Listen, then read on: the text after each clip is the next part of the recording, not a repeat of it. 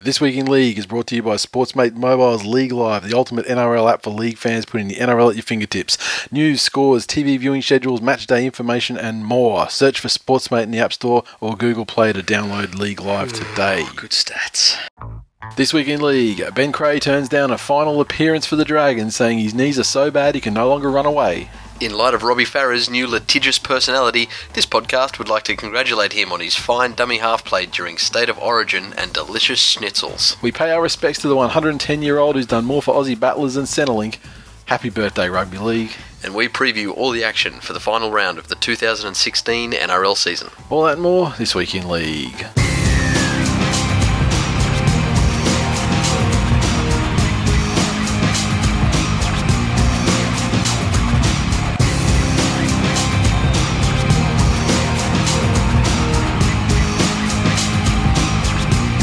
Welcome to episode 237 of This Week in League. I'm Nate. And I'm Jay. How's it going, man? Good, buddy. Life back? Wife's back? Back on her feet? No. Which is sort of worse. So you're still in the position where you can be fucking, like exploding microwave ovens and... Yeah, except now if I yell and scream and throw things at the kids when they misbehave, She's actually there to... I get dirty looks and threats of divorce. So. Okay. What are you going to do? What are you going to do?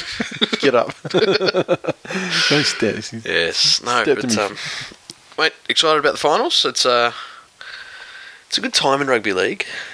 This is what I call the Christmas in World War I period of the rugby league season. When as you've probably heard, you still have hope yet? No, Christmas Day. The British the ceasefire. The Fritzes got out of the trenches and had a hobby together of soccer and shared tins of shit. Yep. And it's because this time of year on Twitter that people start, like, for some unknown reason, I don't think they know they're doing it, supporting other people's teams or supporting other fans. Well, that's because half the people they need, some people need they need a horse in the race to watch the race. Oh, they don't need a horse in the race, but it's just this, fuck if we don't, one tweet, fuck if we don't play better than that, we're not going to make it past week one. Yep. And then all these people that normally just would have jumped on that are in. Oh no, you did okay. Don't forget you were this. It's like this weird. Yeah. Peaceful. It's like the opposite of State of Origin time. Where it's just basically, I'll fucking kill you guys. So yeah, no, great time of year. Shout out to Josh Clark 85 on Twitter. And, hey boys, been listening since the Fitbit MILF episode. Love the work. Hopeful for one more win for the Knights. Ash, can only hope. Look, I'll be perfectly honest with you though. You're not playing like the Sharks or the Storm, so that's it. You're not playing a team that's got anything to play for. So really, you're playing one of the teams that would give you, if any chance, a better chance. In lieu of a Spoonerpalooza, this is the next best thing. In lieu of being awarded a bye for the last round, where you get, this is probably your next best chance of getting 2 points out of the weekend. Yep. So yeah, you never know. Well done for sticking around after your first episode. Yeah, exactly. It is a rite of passage. It's an initial test. Get past one, you're all right. Now you're on Twitter. Make sure you interact with the rest of the TWiL Nation. Get on there. Give them plenty of shit around their games as well. Yep. Or support them. Yep. At Brett Slater. So it's Slader. Shout out to my old man Ian Slater, who started listening from episode 234. Thinks your post-game analysis and previews are on point. Well, Ian, if you're listening still, 4 episodes later, you're obviously a man of, taste and distinction. Mm-hmm. Raised the fine son in Brett. Hey, what team do they don't really know a lot about rugby league. Post-game analysis on point. What team do they support? No word on. Hit us up on your team, boys. Hit us up and let us know. And because maybe we have somehow lucked upon. I'm trying to think who it can't be. Maybe the Titans, they start off with. That's it. Yeah. They compete for. This analysis is a perfect representation of that game. Yeah, it's not even. You can't even tell it's a template. So yeah, and if you're a new listener, give us a shout because there's been a lot lately. So we're keen to get around you guys and see what you're all about, and also get you some ready-made followers to talk rugby league with on Twitter as well. To the mailbag, Wally Frogmore. So, did I read the Bronx are doing the para-style clap for CP13 in the last game? At least the right Corey will get the right clap. So yeah, I didn't know that. I did see the advertising though, saying that they were doing the you go down the field afterwards and that chick from Eurovision singing that one song, probably. And admittedly, if it wasn't in aid of Corey Parker, I'd almost be tempted to go because Killer loves getting on the grass. At the end of the game, he always asks me I told him it's not an everyday thing. It doesn't happen every game. It's very fucking rare actually. Usually some cunt has to retire, like Darren Lockyer or something to get down there. But it was bad. Deck unfortunately his footy coach a couple of years back was good mates with Andrew G. Yep. Before he mysteriously disappeared to Majorca, wherever he is now.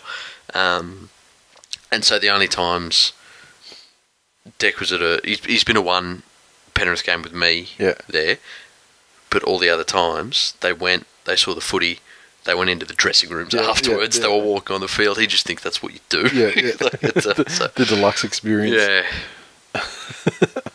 Spoiled. I was seeing the Broncos players with their yam bags out.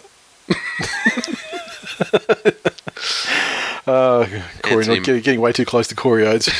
Getting inside the exclusion zone. At Hammers H4MMERZ. All this talk about Goatsy and Lemon Party, but no mention for the Space Doc Fondue Party. Look, it's not part of the Holy Trinity. I mean, it's there. Google it. Yeah. But I don't find it's not part of the accepted Holy Trinity though. That's all we're saying. It's not discrediting it. People can Google that till their fucking eyes fall out. Yeah. It's fine. Benso. Takarangi's a bit rocks and diamonds. Has his name come up in that conversation at all? No, it hasn't, but there's a lot of them. Yeah. He did, and then for you to say it this week when he ripped out some amazing shit in that game, it's the wrong week to bring it up, I think. My Sagoon 85. I had to bring attention to this tweet. I'm not going to worry about the whole thread that followed it, but I'm just going to, this first tweet though baffled me in its intent and meaning. Saguna, my Saguna 85. A lot of you guys have met Saguna. Attention, all Cowboys fans. I will splurge sauces into your three mouth emojis back to back, 1, 2, 3 mouths. If you beat the Titans come Saturday night. Hashtag doing it like Gaznia. So background to that is Saguna's a Tigers fan. He needs the Titans to lose to make it a live game for the Tigers.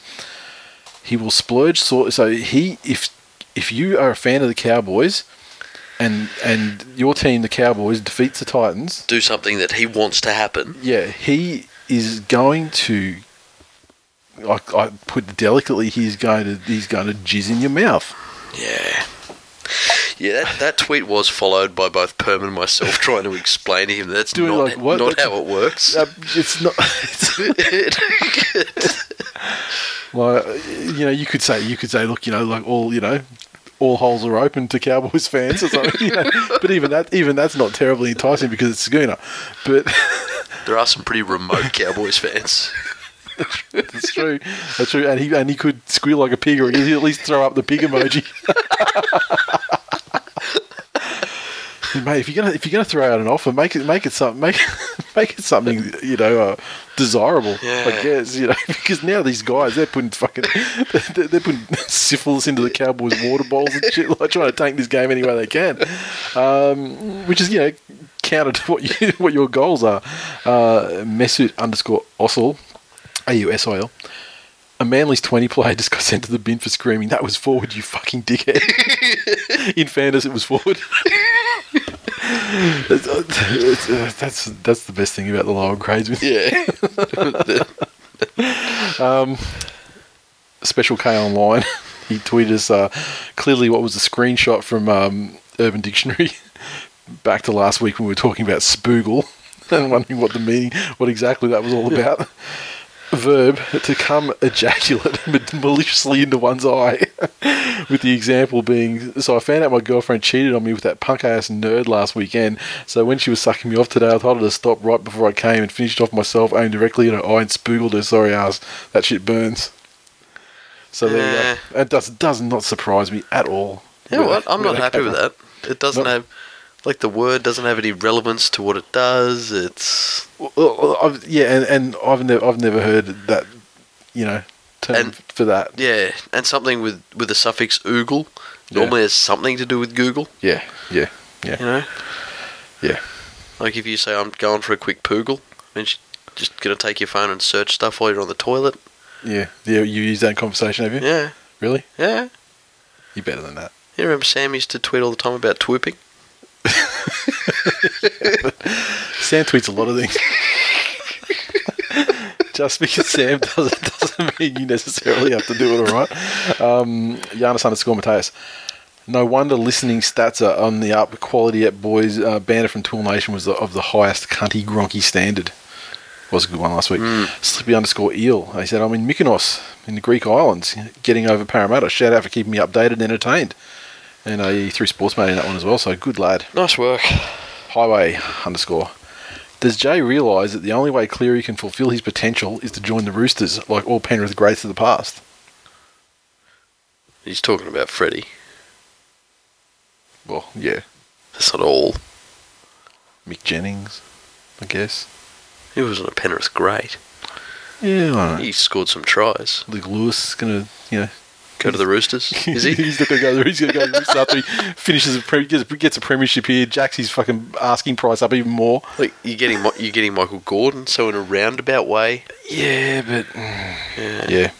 Look, it's a circle of life, man. You can't cage a Cleary.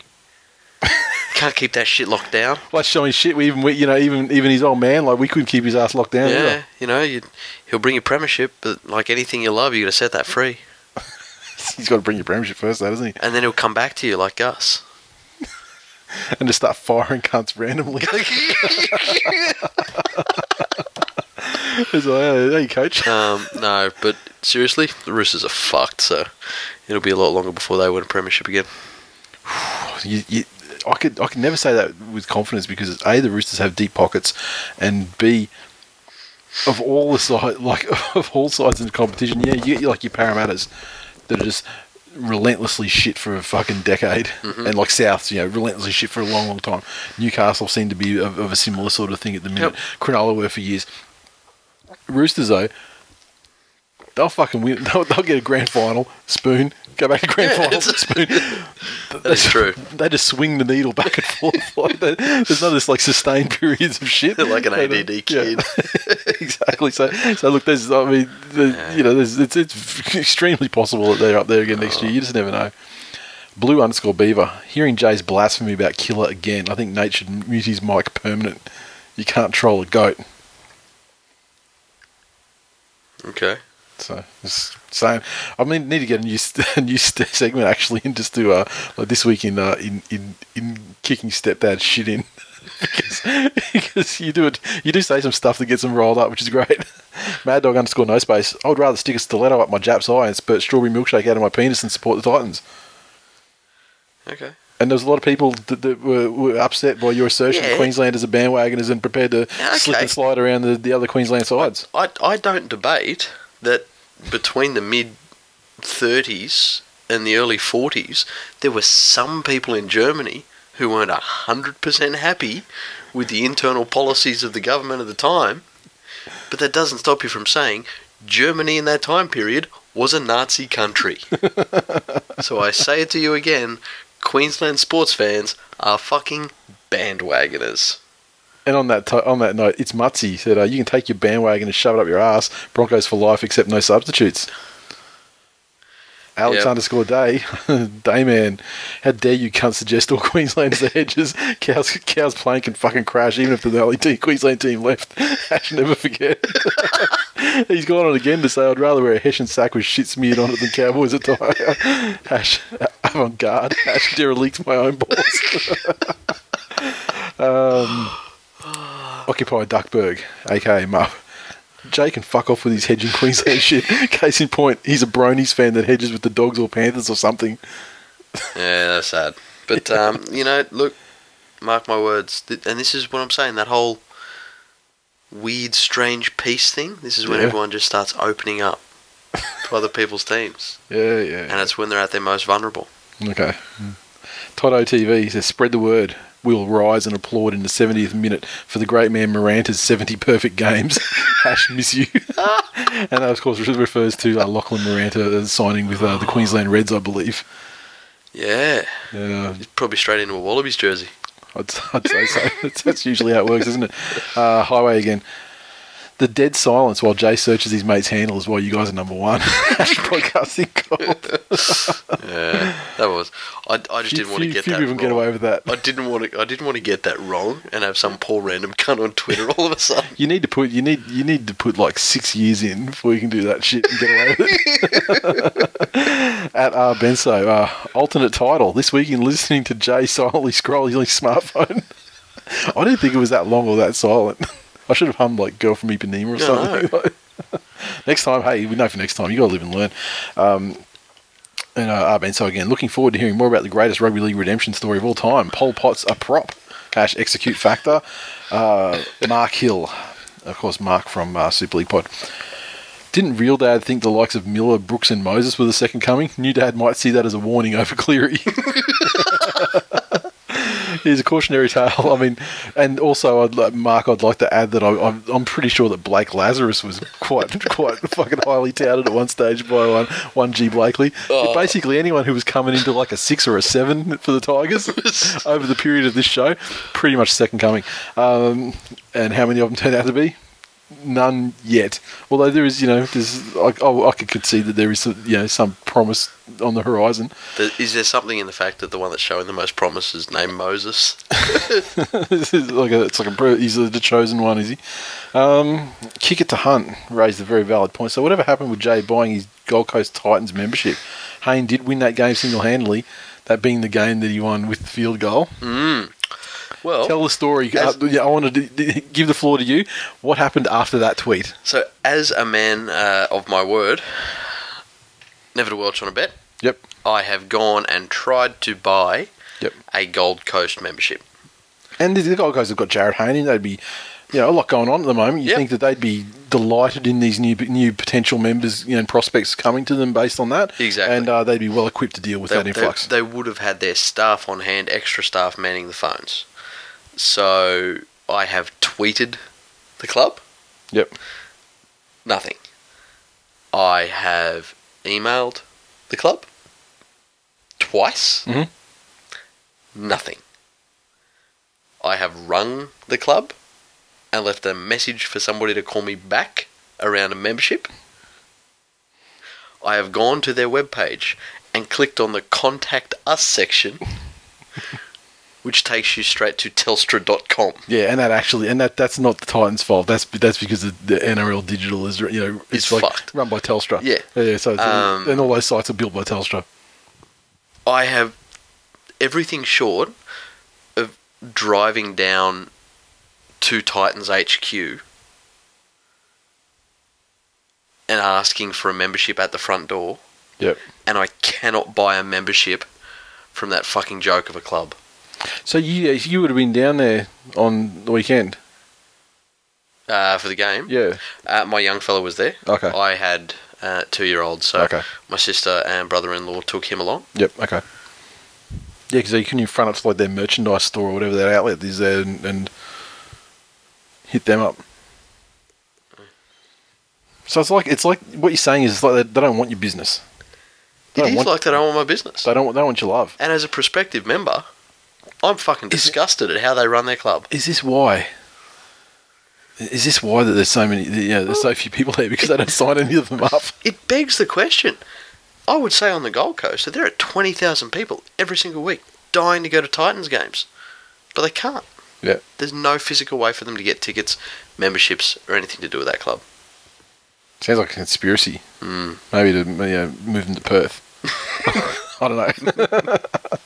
So what are we going to do here? So is this we giving it up, or are you just going to grab one next year, or what are we going to do? No, we'll not give up. anyone that knows anything about the Titans, Yep. tweet them and find out why they will not sell me a membership. Yeah, I think everybody who listens should get on Twitter and Facebook, and if you're on Twitter especially, make sure you tag us and Jane as well, like at JARTV, JARTV on Twitter, and say, GC Titans is their Twitter account. So it's like, hey GC Titans, why the fuck why don't you want to sell JARTV a membership? Are you too good for your home? Like, if they need me to dabble in meth, I'll dabble in meth. Yeah. Maybe it comes with when you join like some patched fucking Comancheros or something. Yeah, I don't know. Exactly. So, do I need a Southern Cross tattoo? It may help. It'd probably help. Yeah. Okay. So, well, there you go. Get on it, guys. Smash the shit out because they've. On the verge of an historic finals appearance. They've got nothing. Their Digi's got nothing better to do than field your questions about why they won't sell Jay a membership. Yeah. So get on it. Wally Frogmore, the Rauters into Wine is opening line is all time. So did have to push that one through. Alex _ Day again. The softer rod gag. Laugh so hard. Fucking fuego, lads. Hopsh. Big lols first up this morning with the microwave story, Jay. Love the missus just thinks like calling the microwave line gold. It's not a line, mate. It's just some real life shit. Arpops again, and on the hedging, I'm not disputing the fact people hedge teams. I was responding to Stepdad saying I personally like the Broncos as my second team. Go Stickers Stiletto, you know where, Jay. Love from Josh Hannay's cunt cousin. I've never been so offended from the show, even times when you were actually trying to offend me.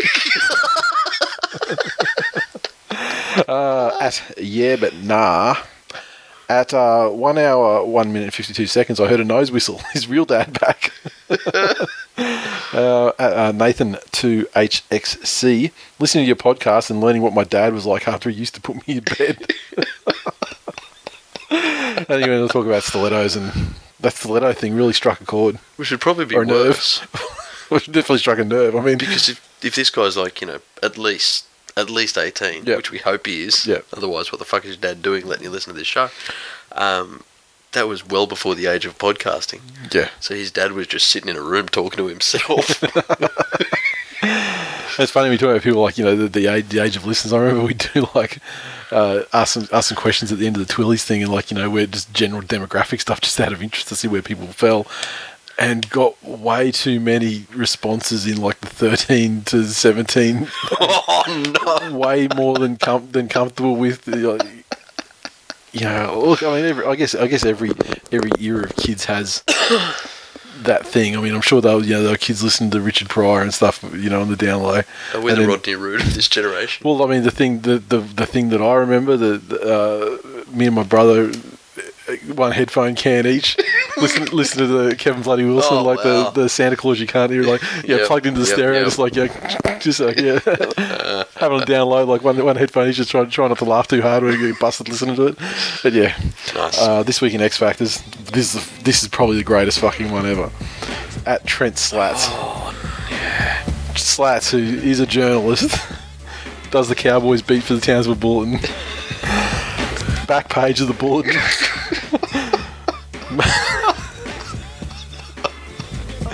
Massive photograph of one Cohen Hess. What is that who does someone, I can't remember who tweeted this, but he does have the jaw. We're talking about the jawline. I mean, that motherfucker. That's he's going into set. Look, I don't want to cast aspersions, but I'd say his dad granddad shared a name with a reindeer. And big, massive letters X Factor, and then it goes on to do a little bit of a blurb about Cohen Hess and how he's staked his claim for a place in the Cowboys lineup coming through the finals and stuff. So look, he said, and Trent said, I can't confirm or deny if this was done to troll Jay. So if in fact the great man has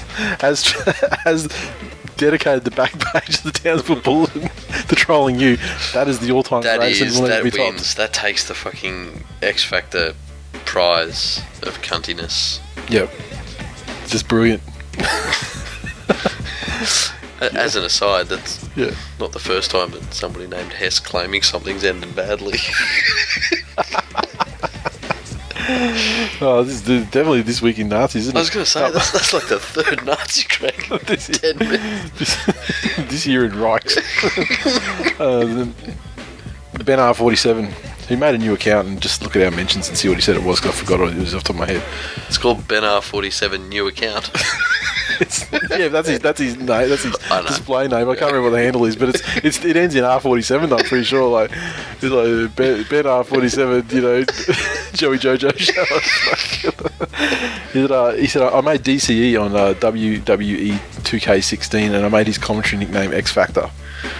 Oh, wow. You got too much time on your hands, sir. That's You true. you live in Atlanta. Falcons football's gearing up for another year of crushing disappointment. So you should be starting to segue into that. And he also said Lockyer just said X Factor, and Jay must have preferred the stiletto video over hearing that. Yep. And I dare say that you've come to the desensitised point. I think you're desensitised to X Factor now, because you would have heard it X amount. Let's say, for argument's sake, just to put a figure on it, you may have heard it 3 times per round of football. Yep. Media leading up to it, in-game commentary, post-game analysis.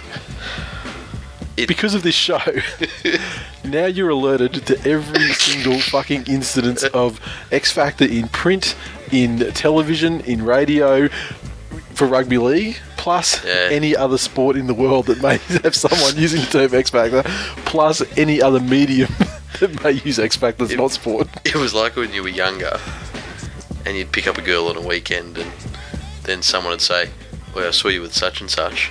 And you should see your boyfriend, he's 6 foot, he's blonde, and he's going to fucking kill you. The next 2 weeks, you'd see 1,000 blonde dudes everywhere you went coming at you. Fucking X Factor. I'll wake up in cold X Factor sweats. This week in Luke Dawn, at Alan Paul Walker, our friend over there in Ibiza, Spain. He's actually, I think he was in Barcelona or somewhere. Great ep, but hey guys, lay off the fat touchy. I ain't his biggest fan, but he played crap with a broken rib. Doesn't excuse this time. Yeah, I don't think broken rib was. He was like giving cuts eye gouges and all that shit we were talking about. So yeah, no, you're bang out of order, sir. At Voodoo Rock, if This Week in Luke Dawn doesn't morph to This Week in Ryan Morgan next season, something is seriously wrong. To which other people had many suggestions. Shoddy and Mungo said, how about This Week in Jacob Miller? And that is a good. That's the kind of level we're talking about. Paul Mac _78 said, come on gents, we know who the real Super League god is, Ben Roberts. Another good selection, but I think Ben Roberts is almost too good though. Yeah, he's almost too godly. Don't let his last season with Melbourne fool you. Shutter 86 comes with the goods. I was thinking This Week in Fatuli Talanoa. If you want to use guys that were diabolical here, earning a keep there. And the boys from Super League Pod jumped in and said, earning a keep, that undersells it. A cup winner's medal on Saturday, and he walks out of Luke Dawn's shadow into glory. And because my initial thought was Dave Taylor, and they said, I don't think Taylor's enough of a legend over here to be the focal point next year. Maybe Justin Carney is a front runner. Instead of looking at Dawn like heroic performances, we can focus on Carney like grubby villainy next year. What did Carney do? I remember he fucked his teammate's wife, and then that led for his breakup from whatever team he was playing for originally. What else has he done? I forget. I know there's something else. I just can't place it. Really? But he Wayne carried his teammate at the last place. It wasn't that. No, that was Tim Smith that was pissed in that car and crashed. He got out and was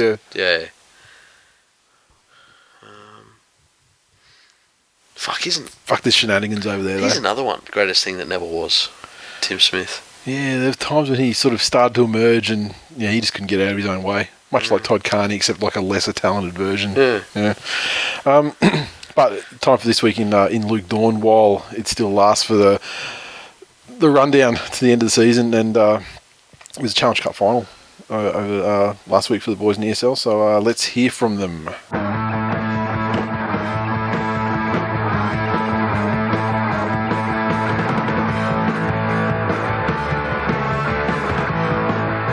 Much obliged, gents. There's only one game to talk about this week in Luke Dawn, as Warrington and Hull SC faced off at London's Wembley Stadium in our Challenge Cup final. Yeah, and many of you down under will have rolled home late after a few 4X or VBs to see this one, as it ended Hull FC 12, Warrington 10. Warrington half and future immortal Asterix Kurt Gidley wilted under the pressure, missing vital kicks at goal before a mistimed but ultimately effective tackle saw his game ended as his face was rearranged. Step up Victorian Rugby League poster boy Mahe Fanua for Hull FC with a try and a vital take to set up a black and white second score. The Wembley Hoodoo is over and everyone in Hull is growing a rat tail to celebrate the Islanders bringing the cup home.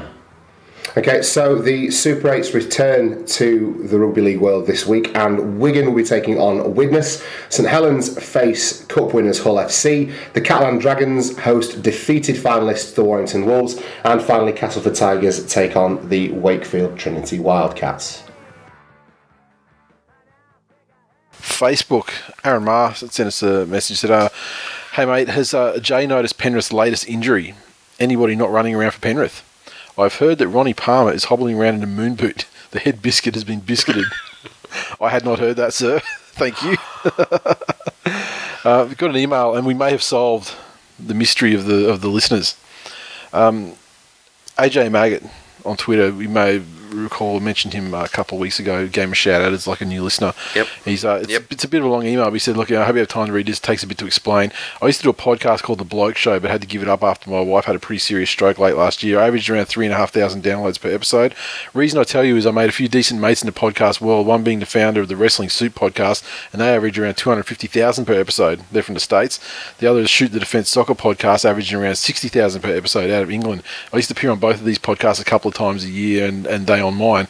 Since I had to give up podcasting, anytime I want something plugged, they'll both do the honours and give shout-outs on my behalf. I'm thinking at least half of the new downloads could be because they both mentioned This Week in League either 2 or 3 weeks ago. They are advertised as being hosted by two AJ Maggot-type blokes. They use the word cunt as nothing special, cunt being a very Aussie word that the world loves. I don't really love a mention of this on your podcast. I only get behind shit I dig and do it for cunts I believe deserve it. I love the fuck out of your league podcast. I do listen to the MMA one, but the footy pod is sweet as fuck. So, just say, I mean, he didn't want credit for it or anything, but I just thought, fucking, well done, mate. Yeah, on Twitter, Jack Meoff. That's right. His Twitter handle was Jack Meoff, and that's Jack Meoff. And yeah, and I remember he says if you look where you mentioned, you see I showed up the week before the download spike, and yeah, and I remember that when we gave him the shout out for being a new listener. So that could be the solution to the mystery. Mystery solved. So if you came from the Wrestling Soup or Shoot the Defence, then fucking let us know, because yeah, and welcome as well. And if you came from Shoot the Defence, I mean, you're listening to a soccer podcast, and like much respect. Moving up in the world. Got to say, sensational. Those guys probably didn't stick around. No. Because I'm pretty sure we shit on that kind of a sport on the regular. You're not a fan of wrestling either. You gave me a very good explanation of it tonight. Yes. I get it. It was never a thing for me when I was a kid, so I don't get that nostalgic aspect to it. Yep. Like, I knew who Hulk Hogan was. Yep. But it was never a big thing around where I was from, which is odd. I grew up in Campbelltown, but yeah, you know. So yeah, no, because I don't get the nostalgic aspect of it. Yep. It's not a big thing now. Yep. Yeah, but yeah, and the reason why it came up with before we were recording tonight is because I was forcing him to watch at least the highlights of the final deletion, so he understood what half the tweets we get, you know, talking about deleting stuff and people's names being like broken something or other, you know, they had or brother something or other. So he had to understand what the in joke was. So I showed him final deletion and yeah. Now I just want to go and play with some fireworks. Now he understands. Yeah, exactly. Or, you know, play with a dilapidated boat. Assemble your own fleet of drones.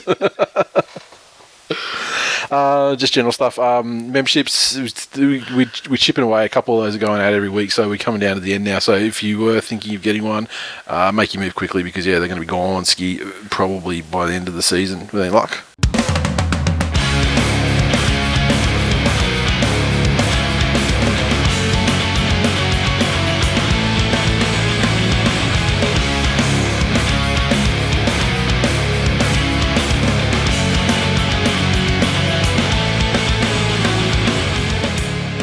News.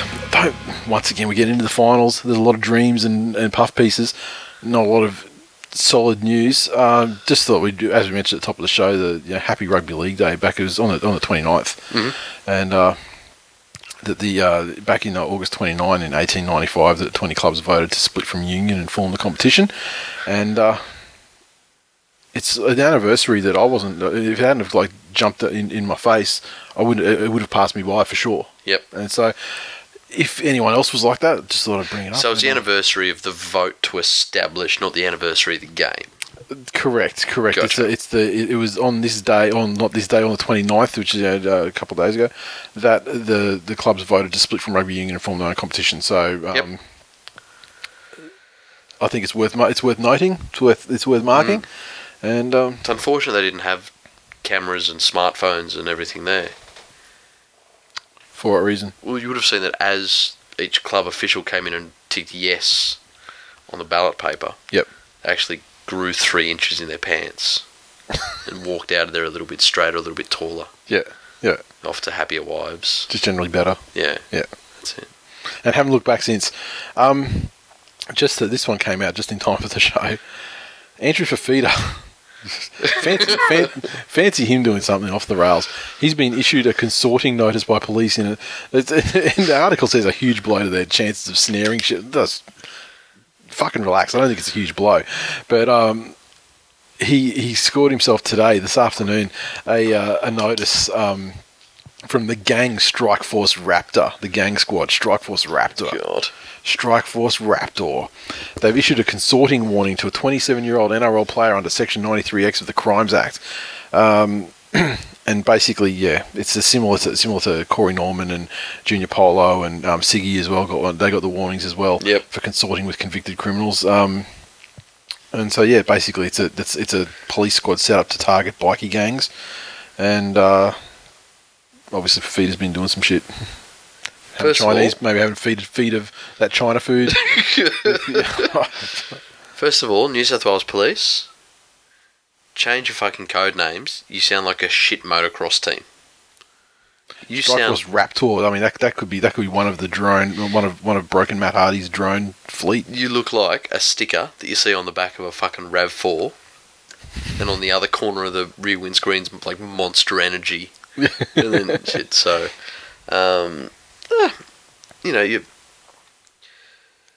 You're friends with who you're friends with. I believe in New South Wales, though, it's actually like an offence. Yeah, it is to associate with known criminals or whatever.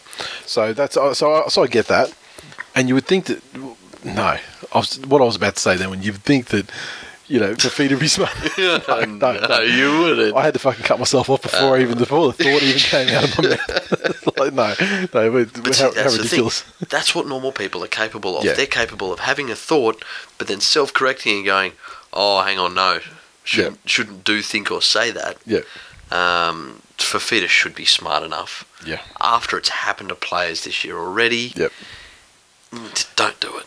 And especially when big guys like that can get, you get roped into situations like Willis Meehan, where he was, when he was playing for the Roosters, and he was basically, roped into like standover shit for, because he's obviously father's, boxer, and he's obviously good with the hands. Yeah. And come on, just really this show, the subtitle for this show. Consistently across, every year we've done the show would be, This Week in League, subtitle, : Rugby League players stop being dumb cunts. Yeah. Really. The other thing, I wanted to note Ben Cray. His retirement, we briefly mentioned it in the past, I believe, but he was named, I guess that it was like a respect thing, like Benji's getting his farewell, like he's in the side this week. They've put the youngster back down to the Reggies, and hopefully he doesn't take it too hard and hang himself off the doorknob like his dad. He with Mars bar up his ass, but but Benji gets to have his last game in potentially what could be his rugby league swan song. Although you hear whispers that maybe the Storm might be getting some bench, and you know what's going to fucking happen if that happens, right? He'll leave 2005 all over again, and he's just gonna because Craig Bellamy. He'll get in his. He'll get whatever's important to him, wife or whatever. He'll get the photos. He'll lock her somewhere. Whatever he does to other players to extract more than their talent level, really permits. Oh yeah. And all of a sudden, Benji's going to be just doing this role that Bellamy sees, and okay, Dally M Premiership. When Ramsey Bolton was a little bitty kid, his dad used to tell him stories about Craig Bellamy to make him behave. Put it that way. Yeah. Fuck. But diverting off the story, I mean, that was Benji's getting his farewell. So Ben Cray as well, he's suffering with knee problems and hasn't been fit to play. Name him the side, and he's like, well, that's credit to him. He's like, no, my knee's actually fucked. I mean, like, I could be that guy. Yeah. Now, even though it's a meaningless game, his club's going shit and there's no future for them this season, there's nothing to play for, he's still gone, nah, obviously the team's more important than me getting a farewell, so no, thank you, but, thanks, but no thanks, I'm not going to do that. Yeah. So, you could look at him and go, great team guy, or, if you were less kind, you could perhaps say that he was running away from his last game of rugby league. Or I could just say that I now have another chapter for the book I'll be releasing this off-season called Players That Handled Late Sections of Their Career Better Than the 2005 West Tigers.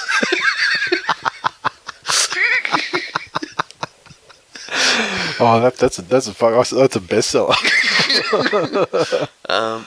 Look at this year. You've got Jamie Soward, you've got Ben Cray, you've got Jamie Lyon's a diving cunt, but plenty of people retired. Didn't play for the 2005 West Tigers either. That's true. Just so that is true. Who went out in a graceful way. Yes. Where they probably could have either caused more problems or kicked up Anthony some noise. Watmo. Yep, that's it. So, good on you, Ben Cray. Think what you do. Yep. But, well done for you. Thinking about your club first. Yep. Now the other thing I want to talk about, just while we're in the newsish section, is this year we've said, and we've had tweets from people saying it as well through the season. It's been a pretty fucking substandard season of rugby league as far as like the quality of play, the quality of teams in general. As you can see, it's quite a low bar to battle into the last couple of places in the 8 there. I mean, there's a lot of failure there, contending for spots still. The year that Griffin Ball can make the 8 comfortably, there's fucking problems. Yeah, exactly. So there's been obviously there's been a couple of standout sides, but I think outside of maybe the top 3. Maybe 4 if you want to be extra generous. It's been fairly mediocre overall. However, we steer ourselves now into the last round of the year, and there's all these possibilities still available, like the minor premierships. The minor premiership game happens to fall in the last round of the season. There's a bunch of scenarios that shuffle teams between the top 4 with double chance and not making the top 4, and there's a bunch of scenarios as well that affect the 8th position. Yep. So I just wanted to just look at a couple of those, saying that and it's amazing how far teams can swing as well. Like your guys, for example. I mean, the scenarios for your guys are pretty remote because it's things like you have to make up a shit ton of for and against on top of Brisbane. No, if they lose and we put 60 on Manly, you got to win by like 42 or something like that. Yeah. So you've got to gain 42 for and against on the Broncos. So that gives you some flex, and moving around in there. From our position, whether we finish, you'll find they're there. We'll play the same team because the team just will switch positions. leapfrog. Well, it's home versus away basically. And if the away team turns out to be like a Brisbane or a Cowboys or something like that, that's a home game. That's an away game you don't want to play. True. But the Broncos, they can lose, and you guys and the Bulldogs win, and 4 against blah blah blah. And then the Broncos start their season away, and they start their final season away. And if it's, you think about the way that the Broncos played the first, I don't know, half of the year? Yep. Is that generous? Or before they had that little period where they fell away, I mean, they were like minor premiers. They were looking for them to not get a double chance and start away. Yeah. it's mystifying considering like last season and B the start of this season, it's amazing. Now, just on that note quickly, when they say no team's ever won from outside of the top 4, yep. Do you believe that's because of the extra game they play, or because no team in the bottom 4 has ever been good enough compared to the top 4 of that year? Yeah, it's probably. I mean, it's obviously by nature of their finishing position. These teams are better than the teams below them. But if you look at, take it even further, when we adopted the system, from AFL, they've had a much longer time under the system, and so there's a much larger sample group of like results and things like that. And from them, I don't think any teams won it outside the top 3. Yeah, shit. Okay. So it just seems that that's the way that system is. It rewards the teams that actually earn their positions, I think, and it's probably just inherently difficult for teams to come up from the bottom and do it. I mean, but then you get teams that come fucking close. I mean, like Parramatta gave it like the Warriors in 2011, didn't they? Yep. They came from 8th that year, didn't they?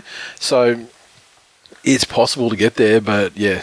The grand final still seems to shake it out for the big team. But then the Broncos, we talk about they're losing, but if they win and then the Cowboys lose, then Broncos are top 4. So they're they're literally like an away elimination game or a double chance. I mean, it's crazy.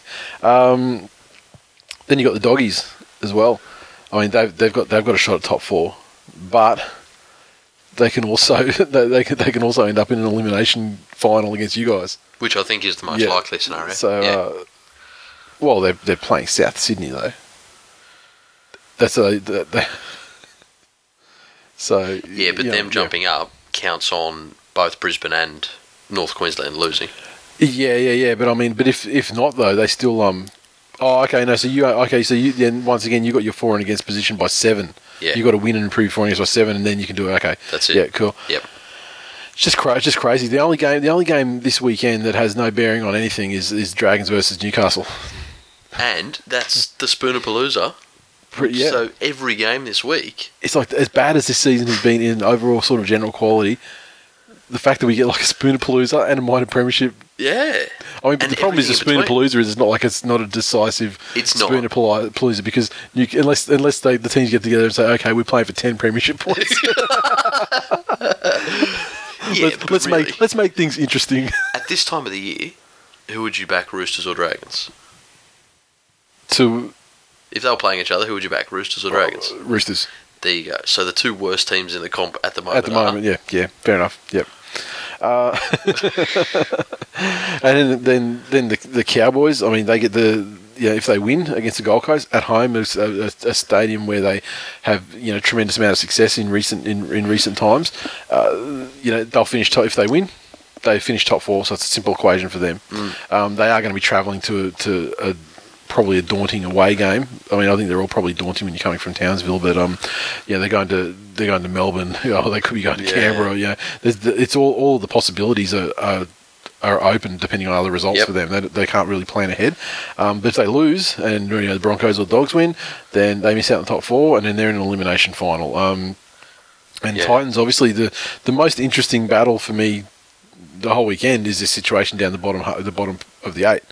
Where if the Titans can somehow jag a win against the Cowboys, then that finishes all speculation about the top 8 as far as the composition, and they'll get 8th spot. But if they lose, then it opens up the game on Sunday afternoon for the West Tigers versus Canberra, and where West Tigers can leapfrog them if they win. And then there's talk is Ricky Stewart going to be? I think the Raiders can't finish lower than 3rd. So is Ricky going to rest people? That game's purely dependent on the result of Sharks Melbourne. Yeah.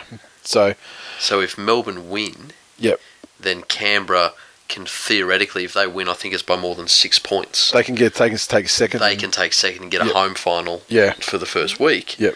And so then that's not going to be a situation where Sticky's going to rest people. No. And it's crazy all this shit that shit cascades into the rest of it. Yeah. And sorry, my mistake. The Warriors and Parramatta. That's the game worth fuck all as well. I didn't notice that one. We've already been over the many scenarios with Penrith, just given the fact that they're dependent on so many other scenarios as well. But I just thought it's just great that we come into the last round and all the way to the end. to the last game, there's something happening that affects something. There's something for everyone this weekend. Except for Knights and Dragons and Warriors and Parramatta. Especially Warriors and Parramatta. That's the very definition of a nothing game, because they're not bad enough to be in spoon contention. They're not good enough to be challenging for the bottom of the 8. I think Parramatta's done a pretty good job this year of having something to play for in every single game that they had fuck all to play for. Yeah, The way they've gotten themselves together and played for a little bit of, call it what you want, pride, teamwork, whatever. Yep. But the way they've come out after the shit that their board and their absolute mess of a club's put them through. Yep. I think personally it's been pretty impressive. Yep. They got some players going off. They lose Michael Gordon. Jeff Robson's retiring again. Is there anyone else leaving Para? Probably. What people do. Probably what happens is what happens. Yeah, so I think they'll have a little bit to play for. Dragons will have the opportunity to see their team win a game. The opportunity to endure the last game with Benji Marshall in their side potentially.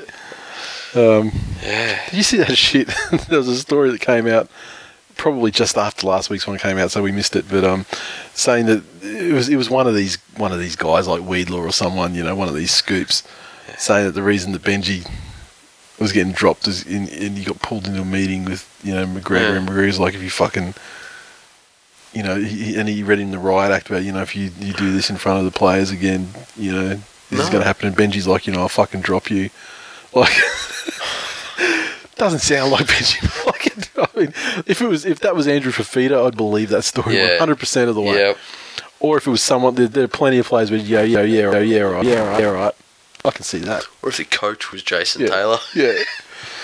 Yeah. But Benji. Yeah, if it was Jason Taylor and Farrow, if it was like those two, I go, okay, that explains it. Yep, I get it. It's all very reasonable why there was such a public, war fought out, for the control and hearts and minds. And okay, I get it. Yeah. But Benji, I don't see him being a guy. Well, I mean, he was at McDonald's that time though, wasn't he? And out of George Street. Yeah. Out of time zone. So I guess maybe he does have it in his game. Fight a guy over a cheeseburger. It's very interesting, and we'll never know because unless you're a fly on the wall. How did the Scoops get these stories? Speaking of the West Tigers 2005 team, yes, we talked briefly about Robbie Farah and getting his feelings hurt. Yes. What the fuck? What the actual fuck? And why is things and he's like such a cunt because these stories come out like the one where he was potentially going to sue them or whatever. I mean, they always come out in the paper the day of the game, So it's been done. It's been fed to journalists in time for hopefully for maximum negative effect. Yep. And you think okay, mate, you've got a problem with the coach. That's fine. No, we all know that. I mean, fuck. And rightly, I mean, and you can have it's perfectly rational for you to have a problem with him too after he publicly said that you were going to be playing reserve grade all year and blah, blah, blah. That's fine. However, if you want to play on the other hand, you want to play I love the club and blah, blah, blah, this club means everything to me, etc. You can't try and cut them every turn. You can't try and burn that club to the ground. Yeah. Just so that in the hope that the coach is inside when it's on when it's on fire. Yeah. Regardless of what you think about Jason Taylor, he won't be the one footing the bill, if anything. And rugby league players should have the same protections as everyone else against sexual harassment and discrimination on race, sexuality, or anything else that everyone else has. But it's a bit hard to say you were bullied. Yeah. When the coach has just made it clear that your style of play doesn't suit what he's trying to do. Yeah. It's not like you're working for an insurance company and they say your style of dress doesn't fit in here, so go away. Or your style of answering the phone doesn't fit in here, go away. It's a sports team. Yeah. You need to fit in with the coach and there's 30 players on the field at any given time, and with their various strengths and weaknesses, trying to implement a game plan. It's the responsibility of the coaching staff, and It just seems crazy. That's the funny. That's the funniest part when he's like he's all about the team and but yet he wants to burn the team to the ground just to try and catch Jason Taylor in the flames. So, sort yourself out, Robbie. And then there's speculation now, like within the next, by the time this show gets out, but in the next sort of 24 hours, he's going to be signing with Souths. Also heard reports that he'll end up with Cronulla. Look, for him, I think Cronulla's the one. Because it's a Cronulla team that's on the up and they're still going to be at a reason. You would expect them to be at a high level next year as well, and and we know the sort probably of a higher level than West, and so he can do that fuck you game. And, we also know what sort of opinions that club has of failed New South Wales Origin players and also ex-Tigers for that matter. Yes. So I have a feeling it's going to be probably more likely South. I mean, you see that Cameron McInnes is aka Cletus McInnes has requested a release. Yep. So that's going to open up one of the hooking slots there, and with his brother being on the staff there, I just wonder how he'd go with someone like Maguire, who's supposed to be a fucking hard nut too, like for a coach. You imagine that head to head. We said at the beginning, I think wherever he ends up, as long as he takes it as a fresh start, yep, and as long as he goes in there and says, "Fuck it, I love playing footy, and I don't have a lot of years left in front of me playing footy professionally." Yep. They're going to do what I told. I'm going to head down, bum up, and do what this coach says, and just enjoy myself. Yep. And cook a schnitzel occasionally. Treat the boys.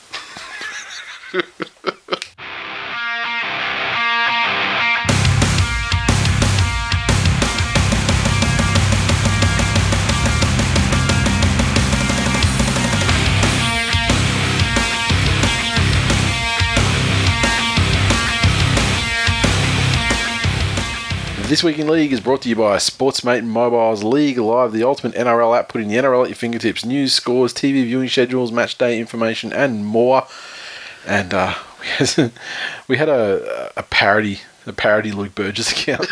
We're just saying, obviously Luke Burgess going back to England. And then, look, wanted to know about the possibility of getting the ESL stuff into the League Live app. And then to which they responded and said, we're looking into the viability of covering Super League matches for next season. #stay tuned. So that's something to look forward to, and that'll working nicely with our boys over at Super League Pod as well. So that could be some additional good stats. Do you have any stats? I want to throw back to the Gold Coast Penrith game. Yes.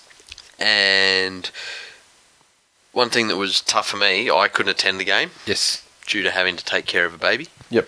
And I couldn't leave it in the car at Robina. Once again, if you were a Gold Coast Titans member, this would become second nature to you. I could have left that baby in the car, left my member's card on the window, and any police wandering past would have gone, "No worries, he's off to see Jesus." Left me alone. But I love the fact that because I then had to leave a little bit early, yes, to go and pick up said bastard child that got to see the Messiah Moylan dominate Jesus Hayne in my stead,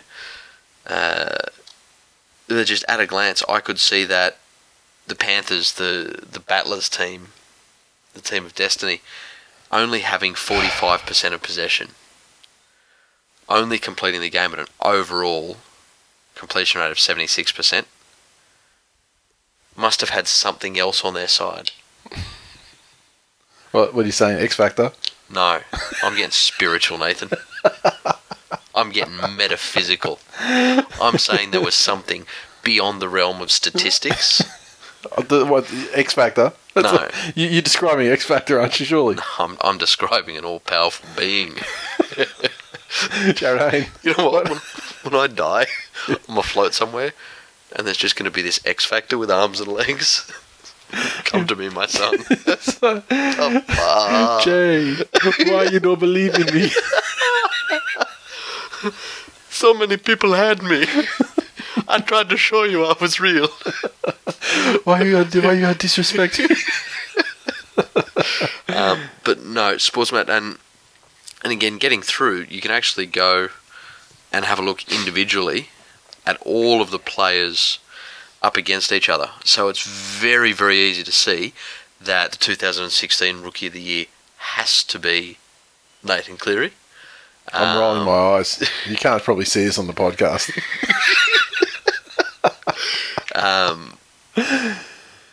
Just based on this game alone, you know, There you go. he made Ash Taylor look very ordinary. There's your quote for Dally M. Knight. On one game versus the Titans.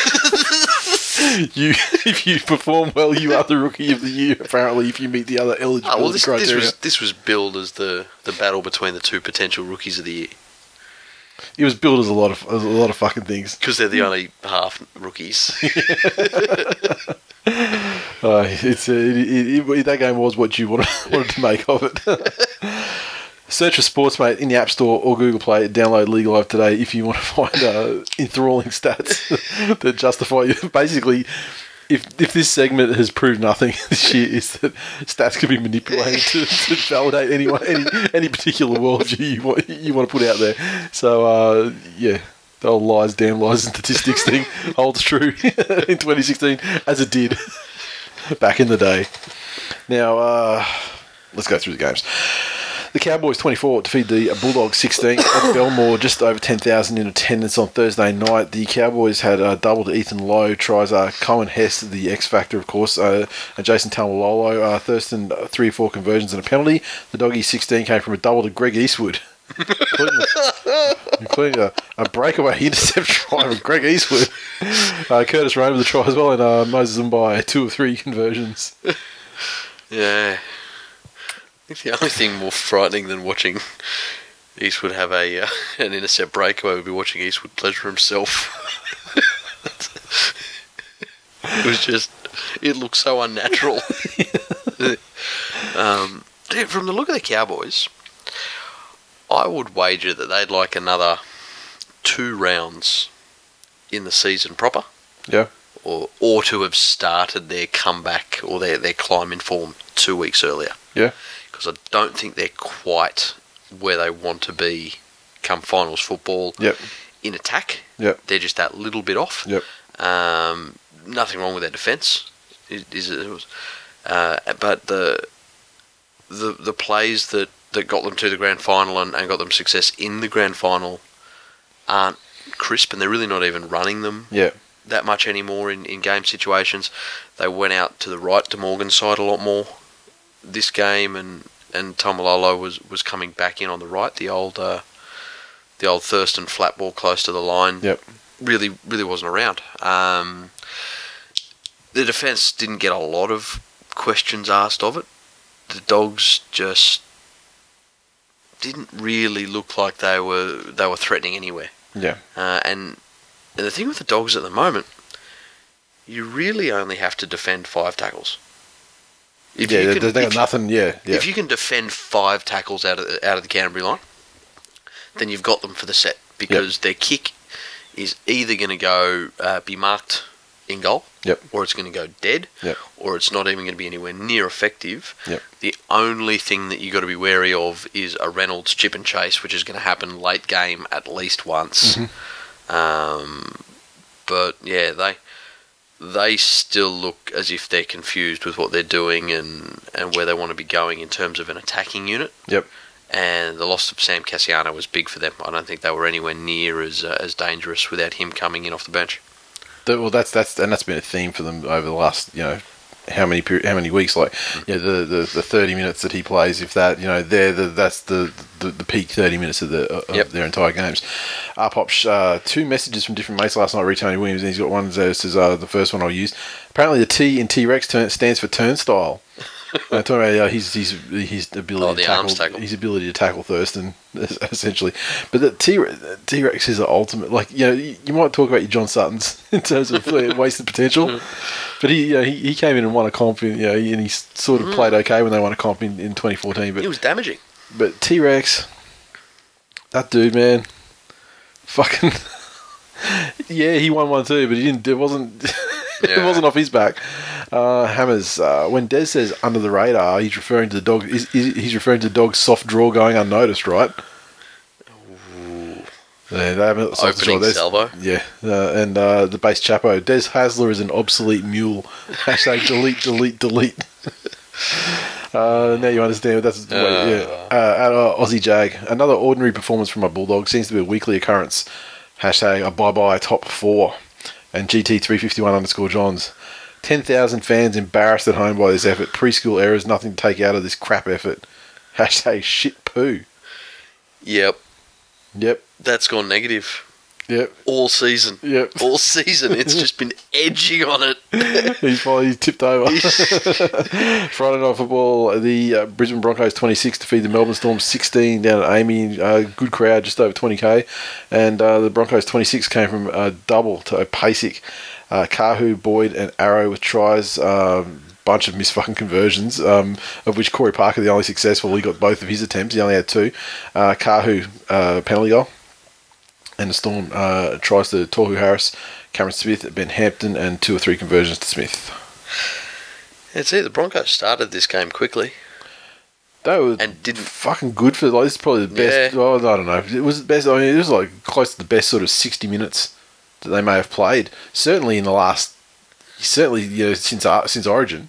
Yep. But arguably, some of the better footy they played. Just and not what they did, but more like how they went about it too. They played like really fast, and they just looked on, and they haven't looked on like that for a fucking long time. Even with these games against the easy beats, like like the Eels and that recently, like they didn't look on like this.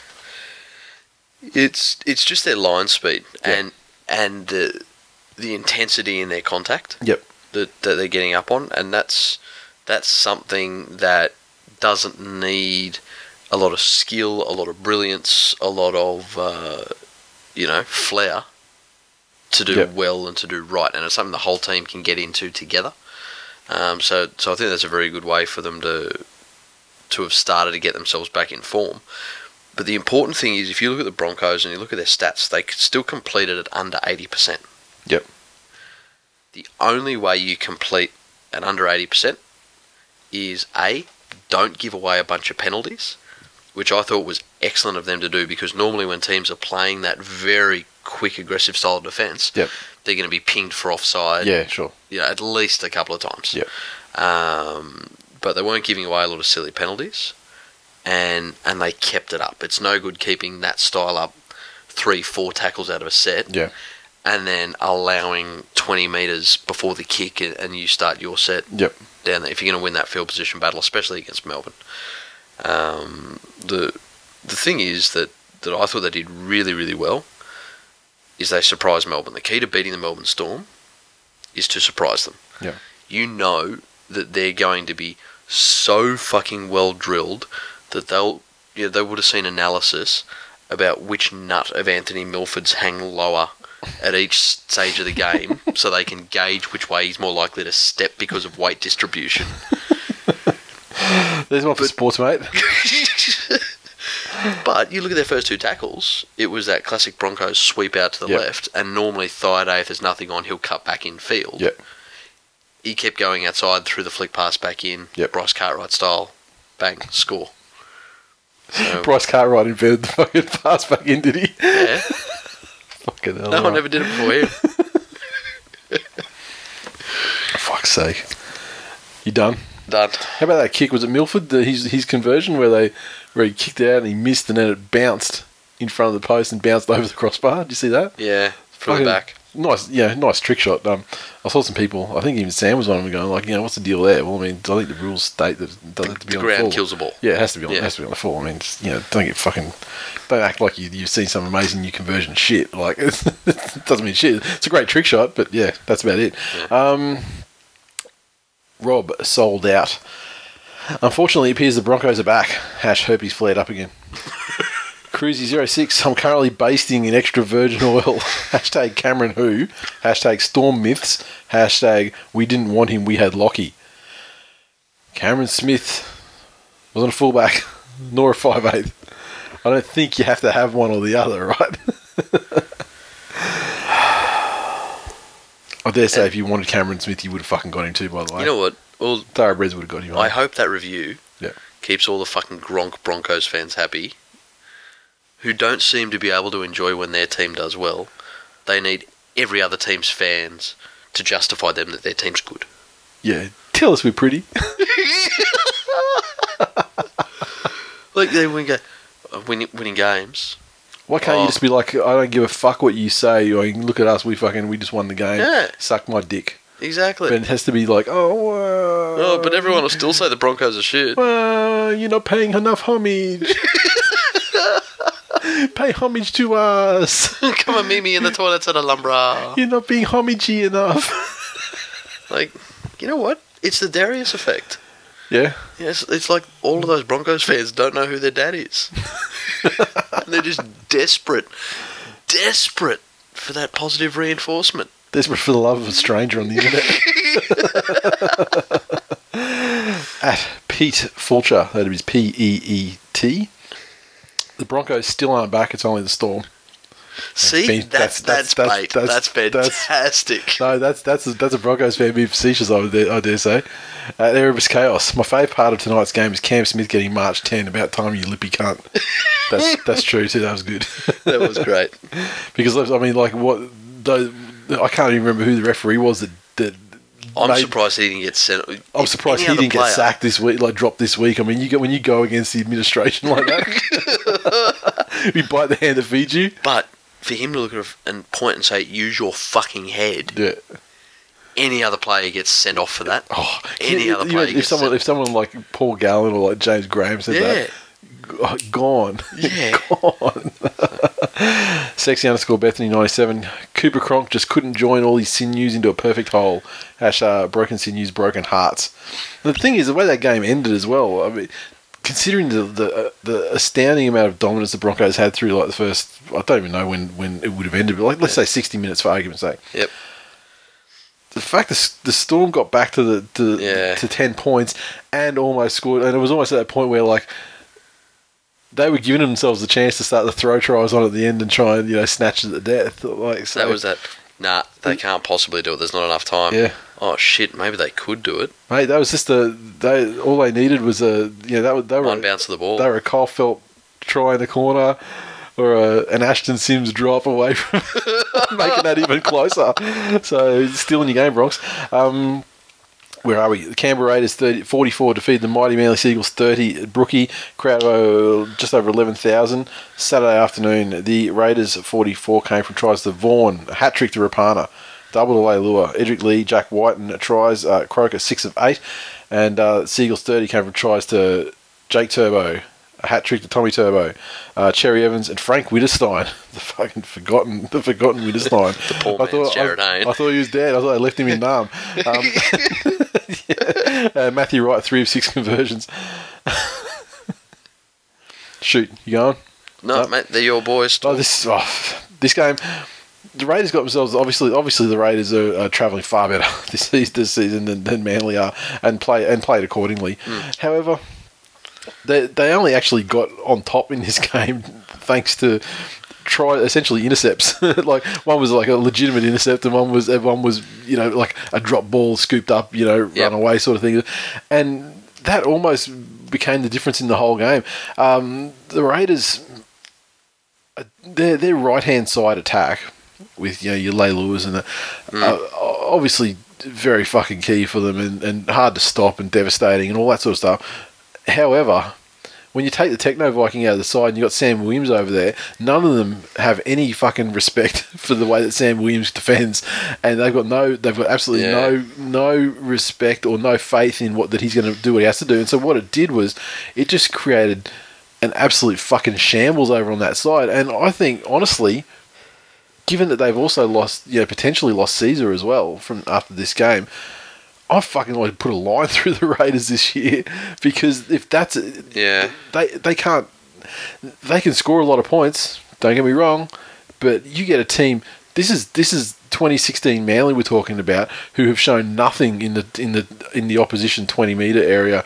Who can roll down the field through the forwards, pretty well against anybody. But when it comes, when they get 10 metres out, they've got no idea. This is that same Manly side that was just fucking sweeping left, and Tommy Turbo scored 3 times doing essentially, the same sort of thing. So, I mean, if they can do it, what do you think a fucking surgical fucking unit like the Storm and the Cowboys and these guys are going to do on left? I don't know. They've lost Caesar for the season, have they?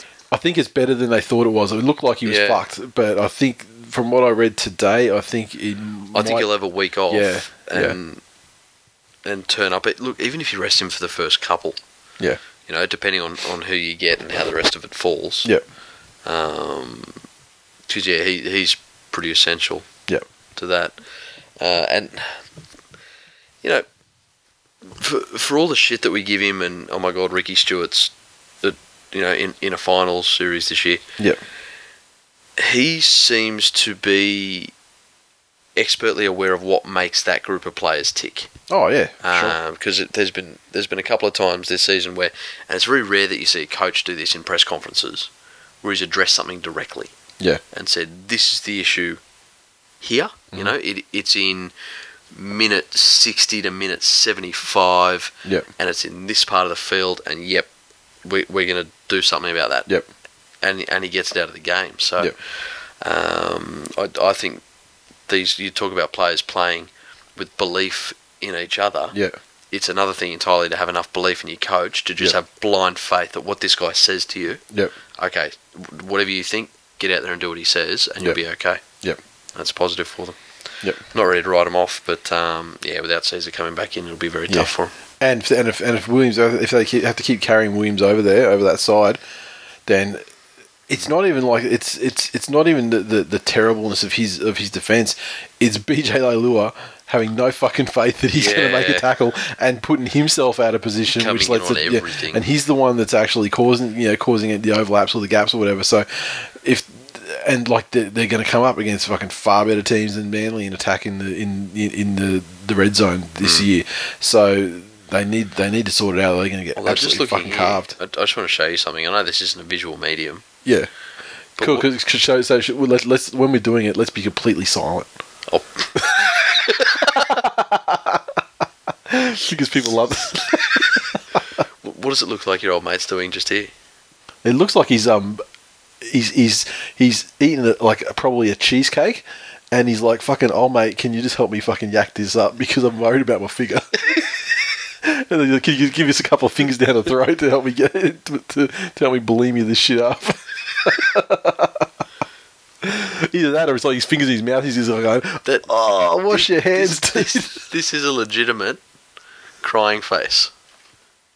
It's actually like he's been punched in the face. It's legitimate sad face. That's like one of those slow motion, like in Rocky when he's getting a fucking eye gouge there too. Actually, there's some damning evidence there. Why hasn't the match review committee seen this?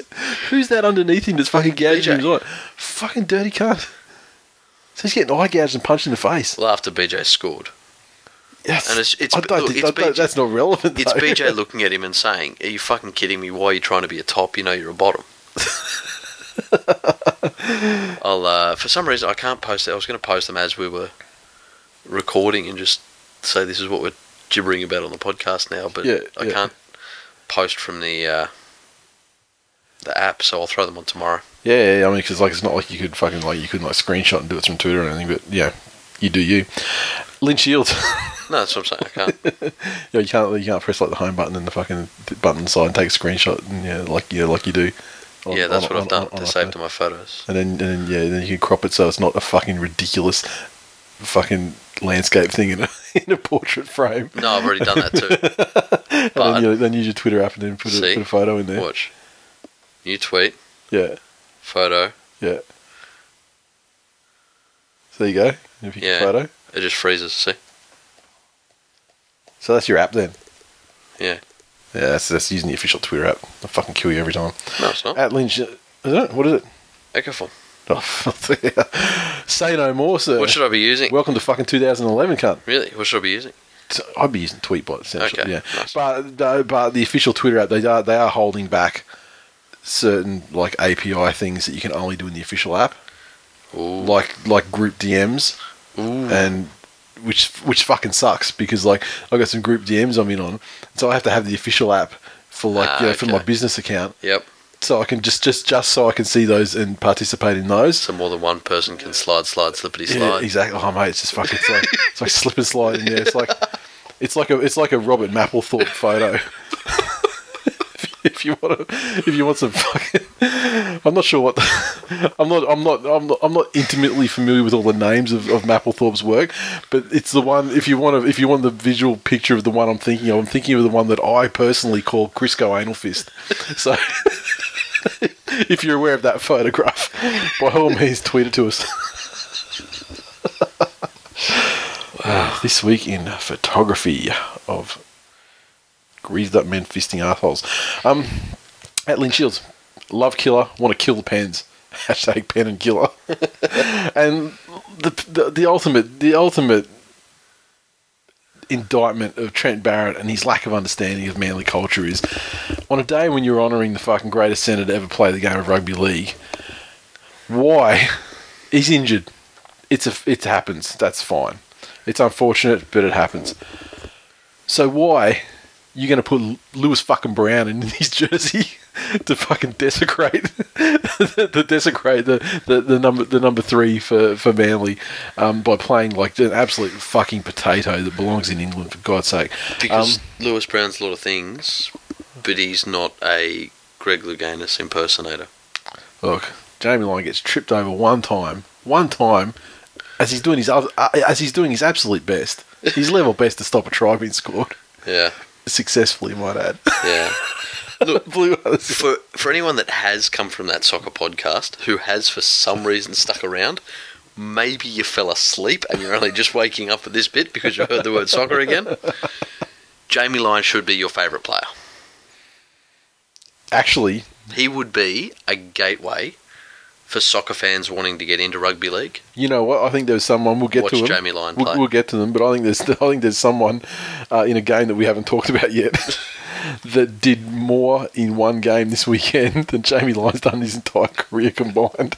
But we'll get to that. Blue_Beaver. Manly really put the F into effort today. I'm not making a Tommy Turbo effort face for killer. I've just got something in my eye. Troy_79. Was worried about this game, but we got the job done. Obviously, the players don't give a fuck about Jamie Lyon. Ben R47. The Turbros are both future immortals. Oh, that's the realest shit you ever said, sir. So is he now the last linkage? Take for granted that Stewart and Matai won't play again. Yeah, I think Matai will be back. I don't know about Stewart, though. Is he the last remaining link to that successful era? As I just... so see, you got Bura. Yeah, okay. So, but he wasn't 2008, but he was technically 2011. You've got DCE. And Cherry Evans was 2011 as well. Well, he was 2011 as well, so that was a premiership year as well. So he would count as well. But yeah, that core group, and they were like super. They were kind of like super young guys. Yeah. Then, so which is why they're still around. But yeah. Saturday afternoon, the Penrith Panthers 15 defeat the Gold Coast Titans 14 at Hope Solo Coliseum. Crowd of just over 18,000 in attendance. That's funny. I mean, so it's like shit's getting real. They're looking like they're potentially challenging for the finals, and Jared Haynius. And they're still that venue doesn't hold about 28. Yeah. I remember going there in the early days, and I'm sure they were getting close. How many were there the week before? I don't fucking know. It was probably about 13,000. What'd they call it? No, it was 25 plus. 25 plus, yeah. There's still a lot of empty fucking seats, though. So all it is call just 25. It's a visual representation of the doll on weeks and off weeks. The Panthers 15 came from tries to Matt Moylan and Wangabeen. Cleary 2 of 2 conversions and a penalty goal and a field goal to Matt Moylan. The Titans had tries to Pulu and Bird. Tyron Roberts 2 of 2 conversions and a penalty goal. Team of Destiny. Put to bed who the Rookie of the Year is. No, that didn't actually happen though. Put to bed. You're saying things that didn't actually who the greatest fullback to ever play the game is.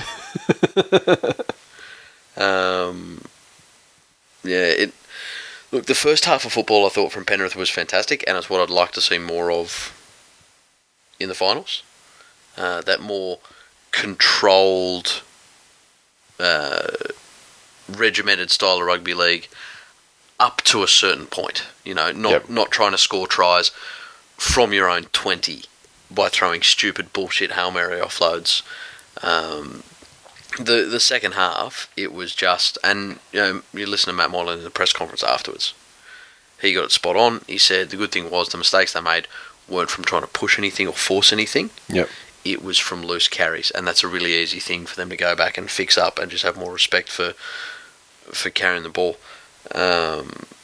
The one part of Penrith I thought needed a lot of improvement throughout the year were their guys up the front, and I think they're starting to stand up more and more and more. Unfortunately, one of them stood up in a tackle to Ryan James, and lucky he'll ever walk again. Broken back. Fuck. The Titans they didn't seem to have a set plan to score points on Penrith. Yeah. And even if you look at they didn't seem to have a set plan to score points on anybody. It was really they were fucking awful for it was just one out, and easy enough. And we put ourselves under enough pressure that I think we gifted them 4 or 5 sets in a row. Yep. That we survived, and then there were more than one occasion where we gave them 2 or 3 sets in a row. Yep. Almost straight after each other. So we put ourselves under immense pressure, and you do that against a better quality side, and they're going to absolutely destroy you. Yep. But one of the great stories I heard from this game was from a bloke I work with who is a true Titans fan. He has purchased a corporate box, and he does so every year. Okay. And so every game he's got 10 or 11 tickets. Yep. He gives out. And one of his other mates rang him and said, "Look, I've got my best mate. He's a mad Panthers fan. Have you got any spare tickets for this game?" He had one left, and so we gave it to him. And he said he gets there, and they're all having some drinks and everything goes along. And then all of a sudden, Matt Moylan's kicked the field goal. Yeah. And he's seen something out of the corner of his eye, and he's doing a fucking double take. Old mate's an amputee, and he's waving his fake leg in the air. And Matt Moylan's kicked the field goal. Oh, so that was absolutely sensational. But I also like the fact that Cleary was quiet, and Moylan contributed a little bit more, because it was getting to the stage where Moylan was getting less and less involved in the attacking plays, and he was back to where he's most damaging, running as that extra man on both sides of the field. So going in, I think we get a real shot if we get somebody like the Bulldogs in the first week. Yeah, I guess we'll see. Let's not fucking look too far ahead. 1 week at a time, 1 game at a time. Oh, so we've got to beat you this week too. Yeah, you've got to beat an injury-ridden side that doesn't give a fuck about shit. So you got a tough ask. It's just the sort of game we'll lose too. Barrett's revenge. Yeah. Oh yeah. The Barrett will get him up. Yeah, got to beat you got to beat the team where I fucking imported all these shit cunts and fuck all. Yeah. Nice one. Paul Mac _78. Good to see our traditional dress like a seat fans slowly coming back to our games after the disillusionment with Haynes signing. There many tweets for that one actually. The Sharkies 37 defeated the Roosters 12 at Reclaim Australia Stadium. Crowd of just under 15,000 in attendance, and the Sharkies that figure's dropped a little bit. It's amazing what a couple of losses in a row can do for you. The Sharkies 37 that came from tries to Matt Pryor, Ben Barber, Jared Beale, Paul Gallen, Jason Bakuya, and Valentine Holmes. 5 of 5 conversions to Maloney, penalty goal to Mick Ennis, and a field goal to Maloney. The Roosters 12 came from 2 tries, one to Connor Watson, one to Latrell Mitchell, and Mitchell 1 of 2 conversions and penalty goal. That crowd figure is just because Buzz doesn't have any more fucking comps, dodgy money to give his gambling mates to buy 10,000 tickets per week to boost the figures. Look, I like the fact that the Sharks got themselves out of a hole here. The Roosters are languishing down in second last for reasons that everybody's well aware of. They've had troops out, and Pearce is a cunt and all of that stuff. But they really have a lot of skill on the field, and they came out and put some points on very early. That Latrell Mitchell is going to be very, very interesting to watch. Is this his first full year? Yep. Next year, have they confirmed that he'll get fullback? I don't think so. I don't know if he will, because they've got Gordon coming in. Yeah. But you'd assume they'd stick him on a wing. Yeah, to kick goals. I don't know. I think the time for them to sort of specify what their spine is going to be. I don't think they've really. They've got fuckface Fergo. Yeah. There as well, so they've got options. But the good thing for the Sharks is that Maloney's controlling them very, very well. Yes. Like, he is in finals form, and so is Luke Lewis. Yep. Which is very important because they're probably the only two players that have ever actually done anything related to finals in that team. So Maloney and Lewis need to be available to probably sit down with the rest of the team and explain how the final series works. Yeah. To the administration, to everybody. Yeah. Like, what happens if you win these games? Yeah. No, we've got a week off. We're not out. Yeah. We've got a week off. But no, it's the right time for them to come back into form. Yep. Where are we? The Twitter handle here, Michael23984589. So congratulations. You don't have a middle name, Michael? Congratulations for being the just shy of the 24th millionth Michael on Twitter. The Cronulla's jerseys last week looked like they had a girl on their shoulders who had a painters turn up. Hashtag monthly blood bin. Great tweet off the mark. Yeah. There you go. After that game on, I thought, fuck, there's been a fight, there's been a head clash, what the fuck's going on here? Craig Melson felt like the ugly lights came on at Reclaim Australia Stadium, woke up, looked in the mirror and realised how shit we really are. GT351 _ Johns. You could write this tweet already. The Olympics have finished and the Sharks back in form. Coincidence? No, the Olympic athletes have given their supply of drugs back to the Sharks. Special K Online tweeted this one to us and Valentine Holmes. Do you own any stilettos? Hashtag strawberry spoogle dreams. The West Tigers defeat the Warriors 36 points to 24 at Mount Smart Stadium. Crowd of just a touch over 14,000, and the Tigers a double to Sue Woods, Adokar, Moses and Nagama with tries. Rankin 6 of 6 conversions.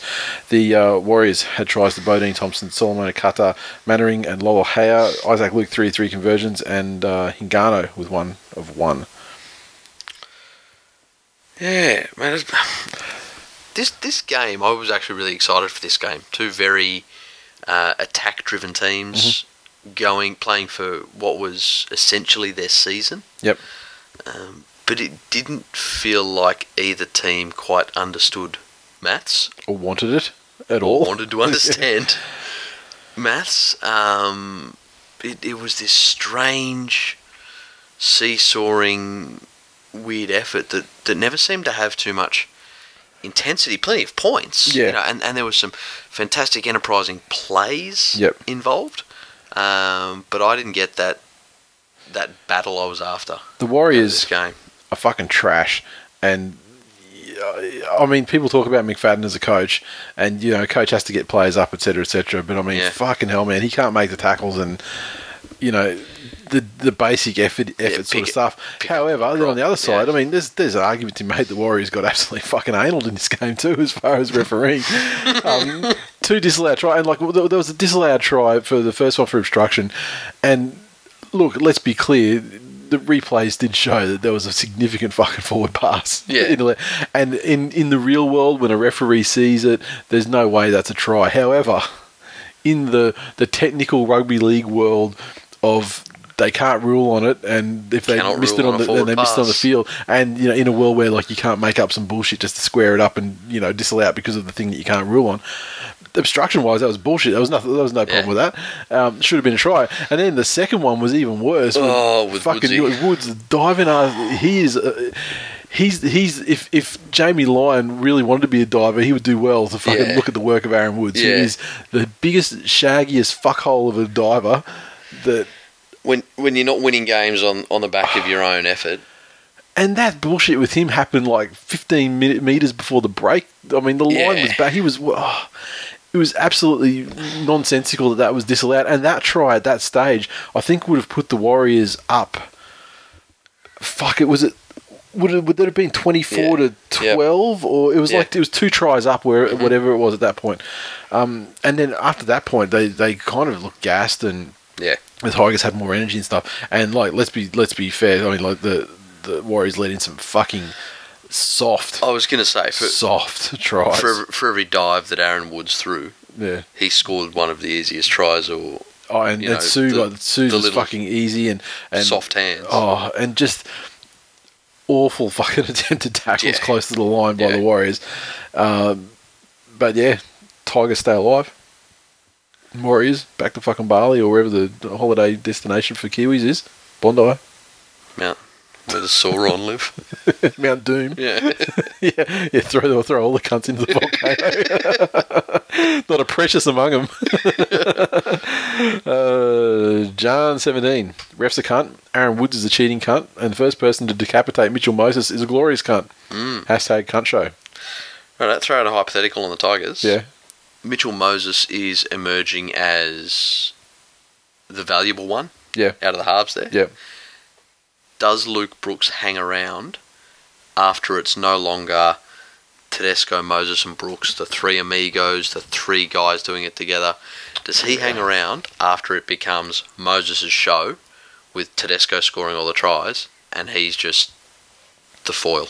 If you're winning, why wouldn't you? That would be highly egotistical reason to leave a club. I mean, how many people, how many players have left the club for that reason? No, but I mean, if you're winning, no, not that he would say, I don't want to be here because I'm not the main guy. Yeah. But does that make those offers you get from other clubs more attractive? possibly, but I think if you're still mates with everybody and you love the club and you're winning, and they're paying you enough, like they're not, if it affects him in the hip pocket dramatically. Yep. Like 6 figures sort of thing because they're spending X amount of money on the other two. Yep. Then maybe it becomes an issue and like he can become the man and get the marquee. So you look at Manly, for example. You had Yep. DCE and Kieran Foran, similar situation. They came through. They were winning. Yeah, but none of premierships. them. No one was leaving because they weren't the fucking. They weren't the. The king swinging dick. Just looking at they heard that beeping sound. I'm like, did you fucking press something then? No. I must have said something that was too close to what Siri likes to say. Hey Siri, Yeah. hey Siri, go fuck yourself. So, None of them. so you think he sticks it out long term? I have no idea, but I mean, I would imagine if they were paying him what he considered he was worth at market value, well, not even what he considers he's worth, what people say he's worth, because then that's when other clubs come in with offers and. And then he might get enticed. But then you have to see who's a club that needs maybe the Doggies or something. That wouldn't be a bad place for him to land, I guess. But yeah, I think it's far too early to talk about that anyway. One-eyed Tiger. The Tigers in decline hashtag joins Jamie Lyon and Jeremy Smith in retiring from the NRL in 2016. No thanks for the memories.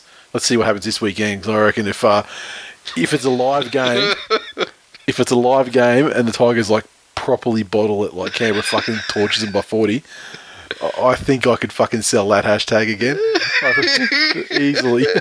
At Warriors suck balls. See you next year. New coach, but same weak shit, different season. Screwed by the coaching.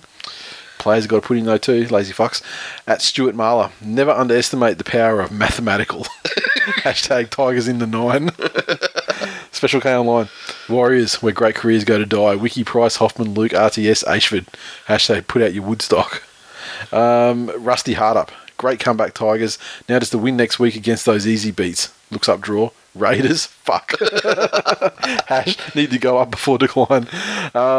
Sunday afternoon, the Channel 9 game, so therefore the match of the round. South Sydney Rabbitohs 34 defeated Newcastle Knights 12 at Hunter. Just over 15,000. The Rabbits 34 came from tries to Inglis, a double to Johnston, Walker, Gray, Burgess, Sam with tries. 5 of 6 conversions to Reynolds. The Knights, Dylan, Fithian, Jake Mamo, fuck that guy. Is he Spanish? I think so. I think he does hail from Ibiza. Trent Hodgkinson and Jeremy Smith conversions. Yeah. Same for Newcastle. Just that's a person who wants to be taken off. Like they give instructions. Just end it. Look, those guys, you would struggle to imagine the fucking mental anguish they've gone through every weekend and every training session of this season playing for that club. I wonder what the morale would. They don't seem to be they don't seem to be. They don't have to blow up at each other and so the morale seems to be okay. But man, there's it wouldn't be enjoyable to be. It wouldn't. But I think they're celebrating every little success. Like when that Ibiza boy. Yep. Scored That's his nickname now, Ibiza boy. Maybe his played try. for first grade. It's probably we'll never see him again. But yeah, you got a this weekend league nickname, buddy. So scored a try on debut.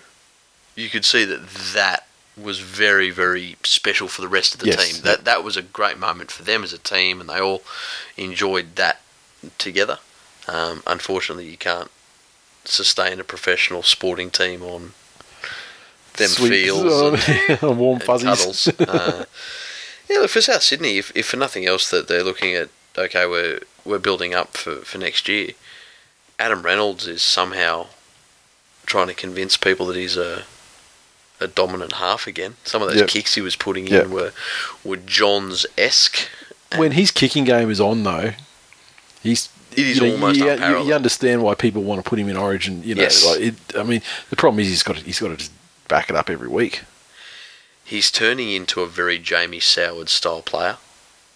Fat ass. With headgear. Plays for Penrith.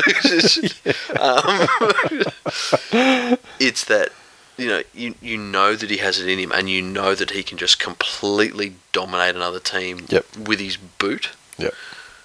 But is he going to do it? Yep. And what's it going to take for him to do it this week?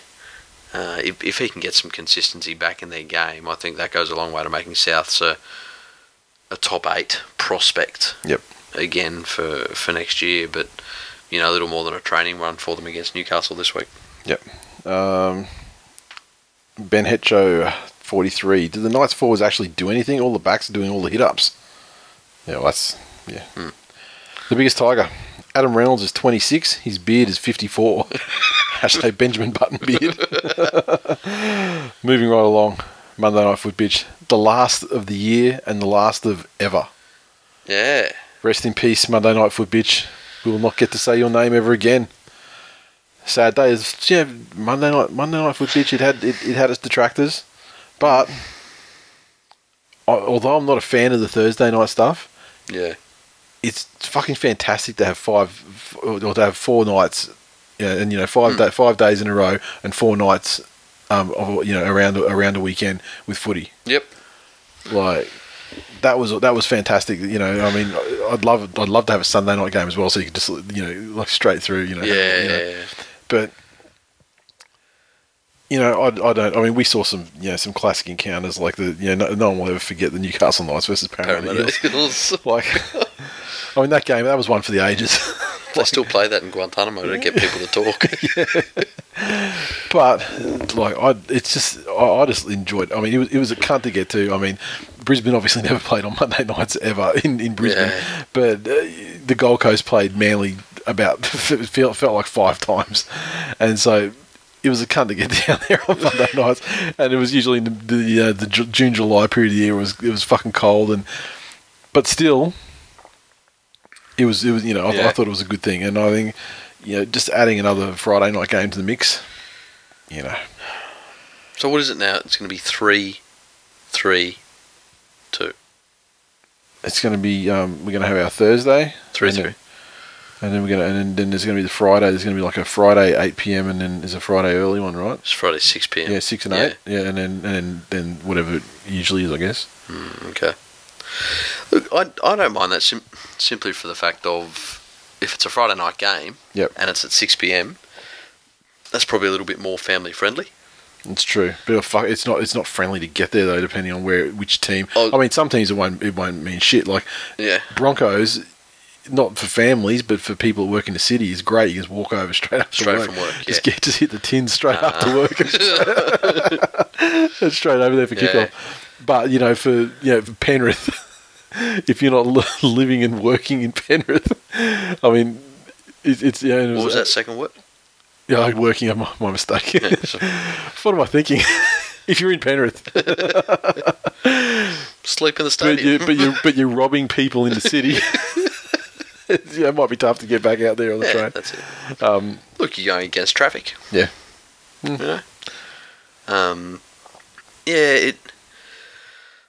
People are always going to whinge about something to do with getting to a game. Yeah. It's unfortunately not in the culture of rugby league that people want to go to games live. Or to the death. Yeah. Yeah.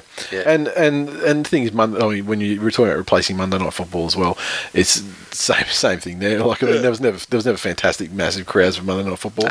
No. A sports maker get in on the stats there and give us like the averages, the team averages versus the Monday night averages. I mean, they'd be significantly less. I'd love to see what the percentage across the board would be, but you'd think it'd be like 60 max, 60% of average max. Yep. But I liked it. Back to the game at hand, though. The Eels 30 came from a hat-trick to Bevan French. Michael Gordon and Ked Edwards also with tries. Gordon 5 of 5 conversions. And the Dragons had a double to Kurt Mann and a try to Drew Hutchinson. And Gareth Widdop, 3 of 3 conversions. Now, I know that Bevan French is the hot ticket item. He's so hot right now. Out of the Eels. But they went right almost exclusively. All night, which is interesting when you're saying you've got Michael Jennings and Semi Radradra on the left, so they went away from their weapons or their known weapons most of the night. I was trying to put my finger on it. Okay, is that because they're looking at building something for next year? They're not sure what Semi's going to be doing, but then you said, well, no, they've got Michael Gordon out there on the wing, and he's leaving. They've got a back rower playing in the centres, which they hopefully won't have next year. But I'll tell you, it'd be great. This game gave me more of a feeling of teams wanting it than the Tigers-Warriors game. Yeah, but the Dragons didn't feel like they wanted it until the last 10 minutes, though, right? They left it very, very late. I'll tell you what, though, if this game was a situation where they stuck with the McGregor game plan for the 70 minutes and then said, fuck it, let's just chuck it round. Yep. They almost scored they almost scored another try at the death to, and it was just like the slightest bounce that had just gone a little bit their way. Yep. And it would have been 30-24. Yeah. Because it was, just to the left of the sticks. So, and some of those tries, like the enterprising play at the end, it was fantastic, and it was fucking coming off for them too. Yeah. Much like what they were doing when they beat the Sharks. Mm-hmm. So I just wonder if they weren't executing on his plan and then they started doing it, or if they were doing his plan and it was boring and shit and ineffective, and then they said, fuck it, let's chuck it around, there's 10 minutes left and we're down by fucking 4 tries. Well, I think that's the sort of team that the Dragons need to become. Well, I mean, yeah. To almost move entirely away from that Wayne Bennett style of play. And when they had that Wayne Bennett style of play, they had the team to back it up and run it effectively. Yeah. But now their forwards are probably a little bit smaller in size, a little bit more mobile. Yep. They've got some of that second row strike power. Yep. With Frizzle. Yep. A la Taumalolo in North Queensland. Yep. But fucking speaking of him, did you see how long they left that poor fucker on hobbling for? Yeah. Like, I've seen fucking guys storming the beach at Normandy who looked healthier than he did, and they put them on stretchers. Yeah.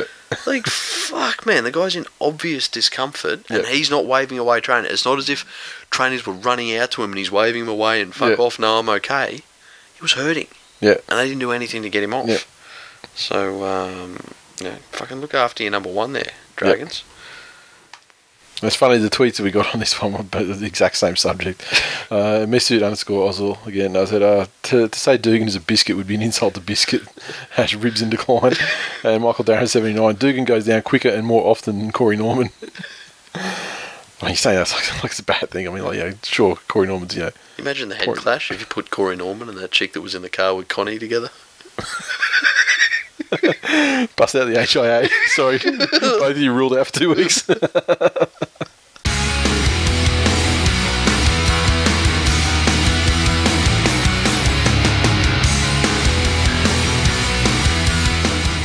Previews for the final round, and obviously we've been into the implications of these games. Kicking off on Thursday night, the Broncos versus the Roosters up at Suncorp. The Roosters angled the Broncos last time, and it wasn't that long ago, but that was still when the Broncos were in the bad. Yeah, they were touched in the bad place. Yep, they're in their bad place. I think going into the finals, the Broncos have got too much momentum, and they'll do this one. They don't have momentum, but you can see they're sort of tapering and starting to pull their shit together finally, and they got to beat up a couple of dud teams, and but they demonstrated against the Storm that they can do it against the good teams as well, and the Roosters aren't one of those. But wouldn't it throw a fucking hand grenade into the mix if the Roosters can somehow jag this win? I don't think they will though. I think the Broncos will too much to play for. The only way the Broncos lose this if the Roosters go out there and just say, yep, fuck it, throw it around. Yeah. And the Broncos try and beat them at their own game. And it works, and it doesn't cause drop balls, intercepts, and and get them flogged. But they get into this battle of bullshit. Yep. The Doggies take on the Rabbitohs on Friday night. Once again, all to play for the Doggies. Rabbitohs, looking better of late. The Dogs need to win this game. Going in as their last one. I've got grave concerns about it unless they can come up with some decent fifth tackle options. I think the way Souths are playing, they've got a very real chance of coming over them because you don't need to score very many points at all to beat the Dogs these days. Yep. You're going to see something from the Dogs that, Desi's notorious for sort of keeping stuff under wraps and sort of, tapering teams to the finals. But I just don't feel like the Dogs have got that in them. So, we shall see. I think you'd have to say the Dogs, just for the fact that they're going to the finals, they benefit greatly from winning this game. You would suspect that for that reason, they would win, but they're not impressive late. Dragons take on the Knights into battle. Who gives a fuck? down at Jubilee, down at the Jube Oval. Yeah. Oh, Benji Marshall with a hat trick. Well, I mean, in his farewell game, trying to get a contract. I'd fucking love to see that. I'd love to see crazy Benji fucking flick passes. No look flick passes and fucking all that crazy shit and have it work. And let's face it, Newcastle Knights at the side. If that shit's ever going to work in 2016, it is going to work against the Knights. I think the Dragons will win this game because the Knights got less than fucking nothing. And it would be fucking hilarious to see Benji do a clinic. And so just for the comedy value alone, I'd love to see it. Yep. Just be interested to see if the Dragons do chuck it around though, like they did in the last 10 minutes of that game against the Eels, because it worked a treat and they looked impressive when they were doing it. The Cowboys take on the Titans up at 1300 Teeth. Saturday afternoon in the first of the ultra critical games of the round. I mean, there are ones that have variations on the composition of the final placement in the 8, but this one has a direct bearing on the composition of the 8. Can the Titans beat the Cowboys at home? Look, a couple of interesting points on this one. There's the coach factors as well. Yeah. You got the coach of the Titans who knows a lot about how the Cowboys play. Yep. And the way they do things. Yep. I don't know if that's going to be enough to get them home. No. It'd be interesting to see where Jared Hayne plays. Where's he been named? In fullback. Been named in fullback. I'm not sure his match fitness is up to. He was much better. I think he was much better in the first games that he played when he was playing closer. He was. All reports I had from the ground was that he was very, very lethargic out the back. Yeah. Whereas normally he was moving around and positioning himself really well. He's not back to that level yet. I think the Cowboys are just too strong up front. Yep, I agree. I think the Titans are going to have a nervous weekend. The Melbourne Storm take on the Sharkies down in Melbourne, and this one is on Saturday night, and it is the battle. The winner takes the minor premiership. Yes. Just based on form, I think I'm going to have to go the Sharks on this. Well, the Sharks only just come back after losing 4 games.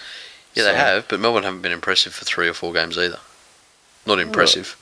Yeah, they've been all right. I mean, this game against the Broncos, obviously, it wasn't their finest hour, but I think they pulled it back before that, for a couple of weeks before that. So, look, I think Storm, this sort of shit is like the bread and butter of Bellamy, though. Like the high pressure game. Cronulla don't know what the fuck they don't know what to expect. They don't know they don't know this pressure. The Storm, though. Yeah, they do thrive on it. Yeah, they thrive on it. They know it. They've got the level heads. We've said this a bunch of times as well, though. The thing with the Storm is they don't tend to have that extra gear to go to. They have Storm level and then a little bit of variance either side. We'll see. We will see, though. I mean, whether I'm going Cronulla on this one. Yeah, it's just the thing is with Cronulla is they've got the experienced players, But apart from probably Gallen and maybe, let's generously say Luke Lewis as well, they're the only players in the side that really have high pressure, successful experiences. Maloney's won a grand final. And in Maloney as well. I mean, you look at guys like Fafita, he's the kind of guy that could become a fucking liability in situations. Yeah, you know what I mean? a brain snap. Michael Ennis as well, he's a guy that's, always been really fucking solid. Yep.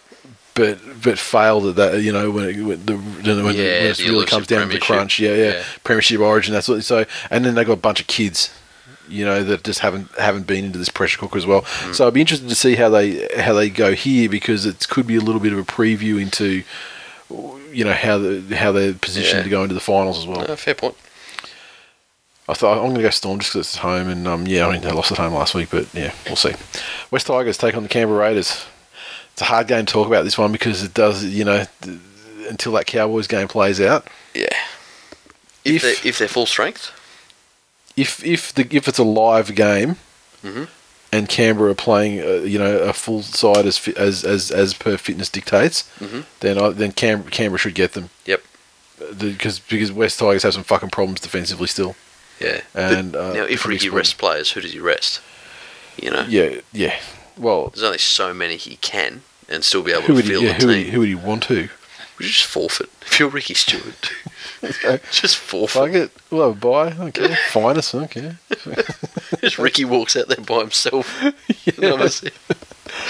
We have elected not to field a side for this match. Congratulations, Tigers, and welcome to the 8. Yeah, filthy. I agree. If it's a live game and Raiders aren't bulk resting people, I think the Raiders win. Yep. The questions I have, Leichhardt Oval with it all on the line. The West Tigers wouldn't want to be playing this game if it was a live game at any other venue. I mean, it's a perfect venue for them where they have great success, emotional ties and so on. You're very interested to see how it plays out. Firstly, I'm not wishing ill on the Titans, but I mean I hope it is a live game just for the theatre.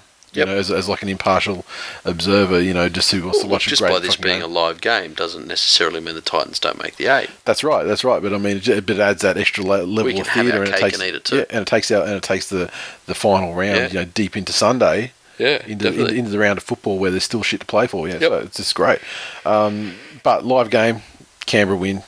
Provided they don't rest people, and I don't think that they're good enough or consistent enough where they can do that. Where they can give people. I think it would damage them more than help them. Look, Ricky did say he's got a couple of guys that are playing busted. Yeah.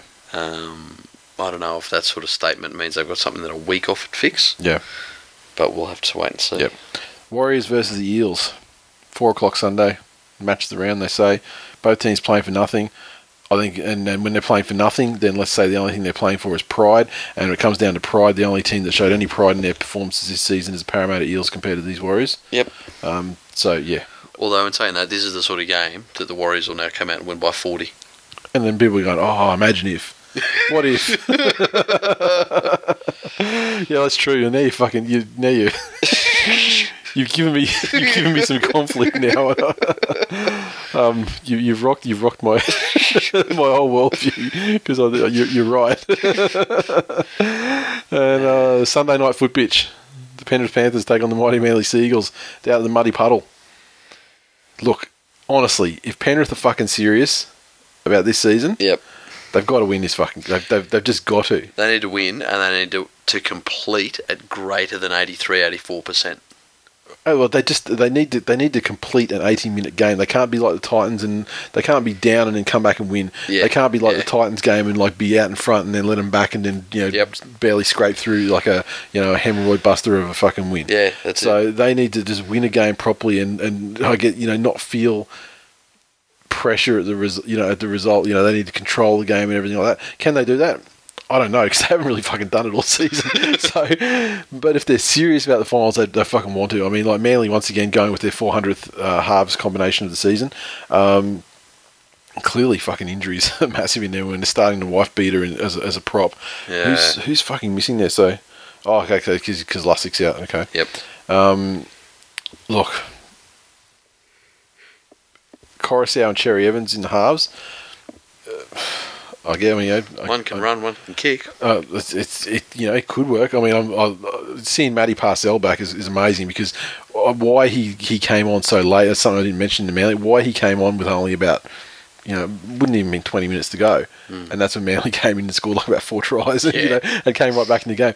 The speed that he plays, Appy plays fairly quickly when he's running and darting, but not when he's passing and stuff like that. So to have Parcell doing that, it could improve things. You never know. But I mean, presumably they'd want to go out on a high for the season. But I just want to see the young guys of the future, like the Turbos, Cherry Evans, Matty Parcell, Bura, the future guys. I want to see those guys just have good games. That'll be finish good. Off the season. They can all get used to losing to Nathan Cleary for years to come. Well, I mean, losing premierships to him. There's every chance that that Ivan will hook up and come back home and bring the youngster with him. Because they'd also lose to him for Rookie of the Year if there's any rookies. I don't think we have any rookies. No, because our best rookies are the ones that have already sort of played too much, like your Turbos played too much, okay. And the one that would be closest would be like your Matty Parcell, but he played half a dozen games for the Broncos off the bench last year, so he's not eligible. So he's not eligible as well, which is tough. a shame. That's because otherwise, injuries aside, I mean, Matty Parcell would have won it by the fucking length of the straight. But an alternate universe this is like Nathan Cleary doesn't exist in the alternate universe where he wasn't injured for nearly the entire season for like 10 weeks in a row. Tell you what, though, just to put something to bed, you see all that shit on Twitter about how is Ivan Cleary unemployed and Coach XXX is still employed. Yeah. I don't know why people are shocked that he's unemployed. He still had a contract with Penrith. We've paid him out. Yeah. He gets to do nothing, get paid, and watch his son run around as a fucking professional football player. Yeah, but also he hasn't, these non-performing coaches like Barrett, like McGregor, like McFadden, they haven't been fired either. Yeah. So the vacancies haven't opened up. So if a vacancy was to appear, he'd jump in for sure. If Ivan Cleary made a phone call to any one of half a dozen clubs in the NRL at the moment, that there wouldn't be some serious speculations around what's happening. I mean, that surely has happened anyway, right? It doesn't have to happen. People know Ivan Cleary. Like the media will tell you, Ivan Cleary's out there, surfing. Yeah, exactly. So it wouldn't surprise me. The thing is with the coaching changes, except when it's Ivan Cleary getting sacked, they tend to happen through the season. Yeah, they happen after like 10 weeks or something like that. Yeah. So it's strange to see that McGregor and McFadden. I mean, like Barrett's not getting fired this year because that's just too embarrassing for for the people who installed him there in the first place. Yeah, he'll get another year, which will probably coincide with when they try and bring Desi back. But I think Cleary would have to be a contender. I mean, he did take the Warriors to the final. He took the Warriors to the grand final. He took the Panthers to within one game. Mm-hmm. It was just So can coach that man.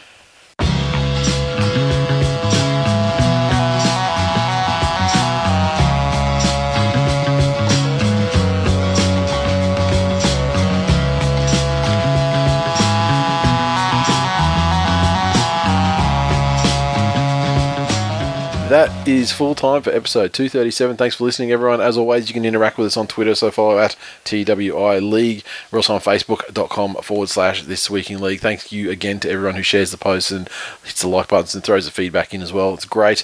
iTunes, we got a review from someone, NGenko11, 5 stars. Found the podcast a while back and have been laughing ever since. The show hasn't watered down as essential listening for any league fan. Well done, fellas. Thank you, Njenko. It's amazing. Sensational. Supercoach coming up to the end. This week is if you're still involved in the head-to-head portion of Supercoach, this is the grand finals and the Tard Cup grand finals this weekend. So congratulations to everyone who made it, and best of luck. I hope you win. With the group competition, NZ_Magpie 54 on top. Oof. Just the Pool Sharks, Bobbers, the Wendells, Too Much Tuners, Ives Seagulls, Dave's Doggies, Far Q All, Ram and Robbo, and Joshua's Jokers round out the top 10 from first to 10th, it's about 600 points. So there's probably, depending on the way the games go this weekend, I reckon any of the top 4 could jag the top spot by the end of it. Tipping. Obviously, we go through the finals and things like that, but once you get to the finals, unless there's bulk upsets and someone picks the bulk upsets, I think it's hard to gain points when we've only got 10 games left in the season or something. Whitey is on top by 1 point over David Kingston. They maintained their ratio from last week. Actually, the top 3 all got 5 out of 8 this weekend, which I didn't put my tips in, got 5 out of 8 too, so aren't I excellent? Wow. So, yeah, okay, Whitey's on top by 1. 1 point back to David Kingston, 1 point back to Lemon. Also tied with Lemon, we have Desi's Ducks. Then we dropped 2 points back, so then we're into the people that can't win, I don't think. Matthew Bell, SNS Marla, then back another one to Erebus Chaos, back another one to Freako 9, Bulldog Wixie, and JB. Cool. So, with that 2 point break on the rest of the pack, the winner's going to come from the top 4. So, best of luck, Whitey, David Kingston, Lemon, and Desi's Ducks. I dare say the winner's going to be from one of you guys with 2 points separating first from fourth. Once again, if you enjoy the show, you may enjoy listening to This Week in MMA, which is another show I host about mixed martial arts, UFC, all that shit, and the Rocks and Diamonds podcast, which is about movies, TV, pop culture, and just talking shit generally. And you can find both of those on iTunes. Just search for them by name, and that's fucking it. It's getting to that stage now where we're thinking about, it's like the show gets easier, there's less games happening, and we can start looking ahead to things like the TWiLies and the El Loco. El Loco meetup. Shit, yeah. Pumped for that one. Fucking pumped. Tickets are bought. Flights and accommodation are bought.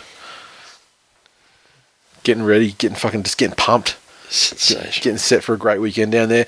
And also remember that this weekend for the Rugby League Grand Final weekend, there's also the on the Monday, there's also the Corey Knockout. That's Redfern won last year, so that means that it's been played at Redfern this year. Fantastic. And so the final day is that Monday too, like with with some semis in the final. So so there's a big footy weekend that weekend, and looking forward to it. And I should book El Loco. Hey, start thinking about that. Yeah, nice. Awesome. About a month to go in the season, so fantastic. Start thinking about the TWiLies and the nominees and shit as well. Maybe I'll tell you what. Maybe we even start thinking about that now, so it's not a last minute decision like it usually is. But yeah, looking forward to it. Anyway, that's all we got time for this week. See you next week. See you next week.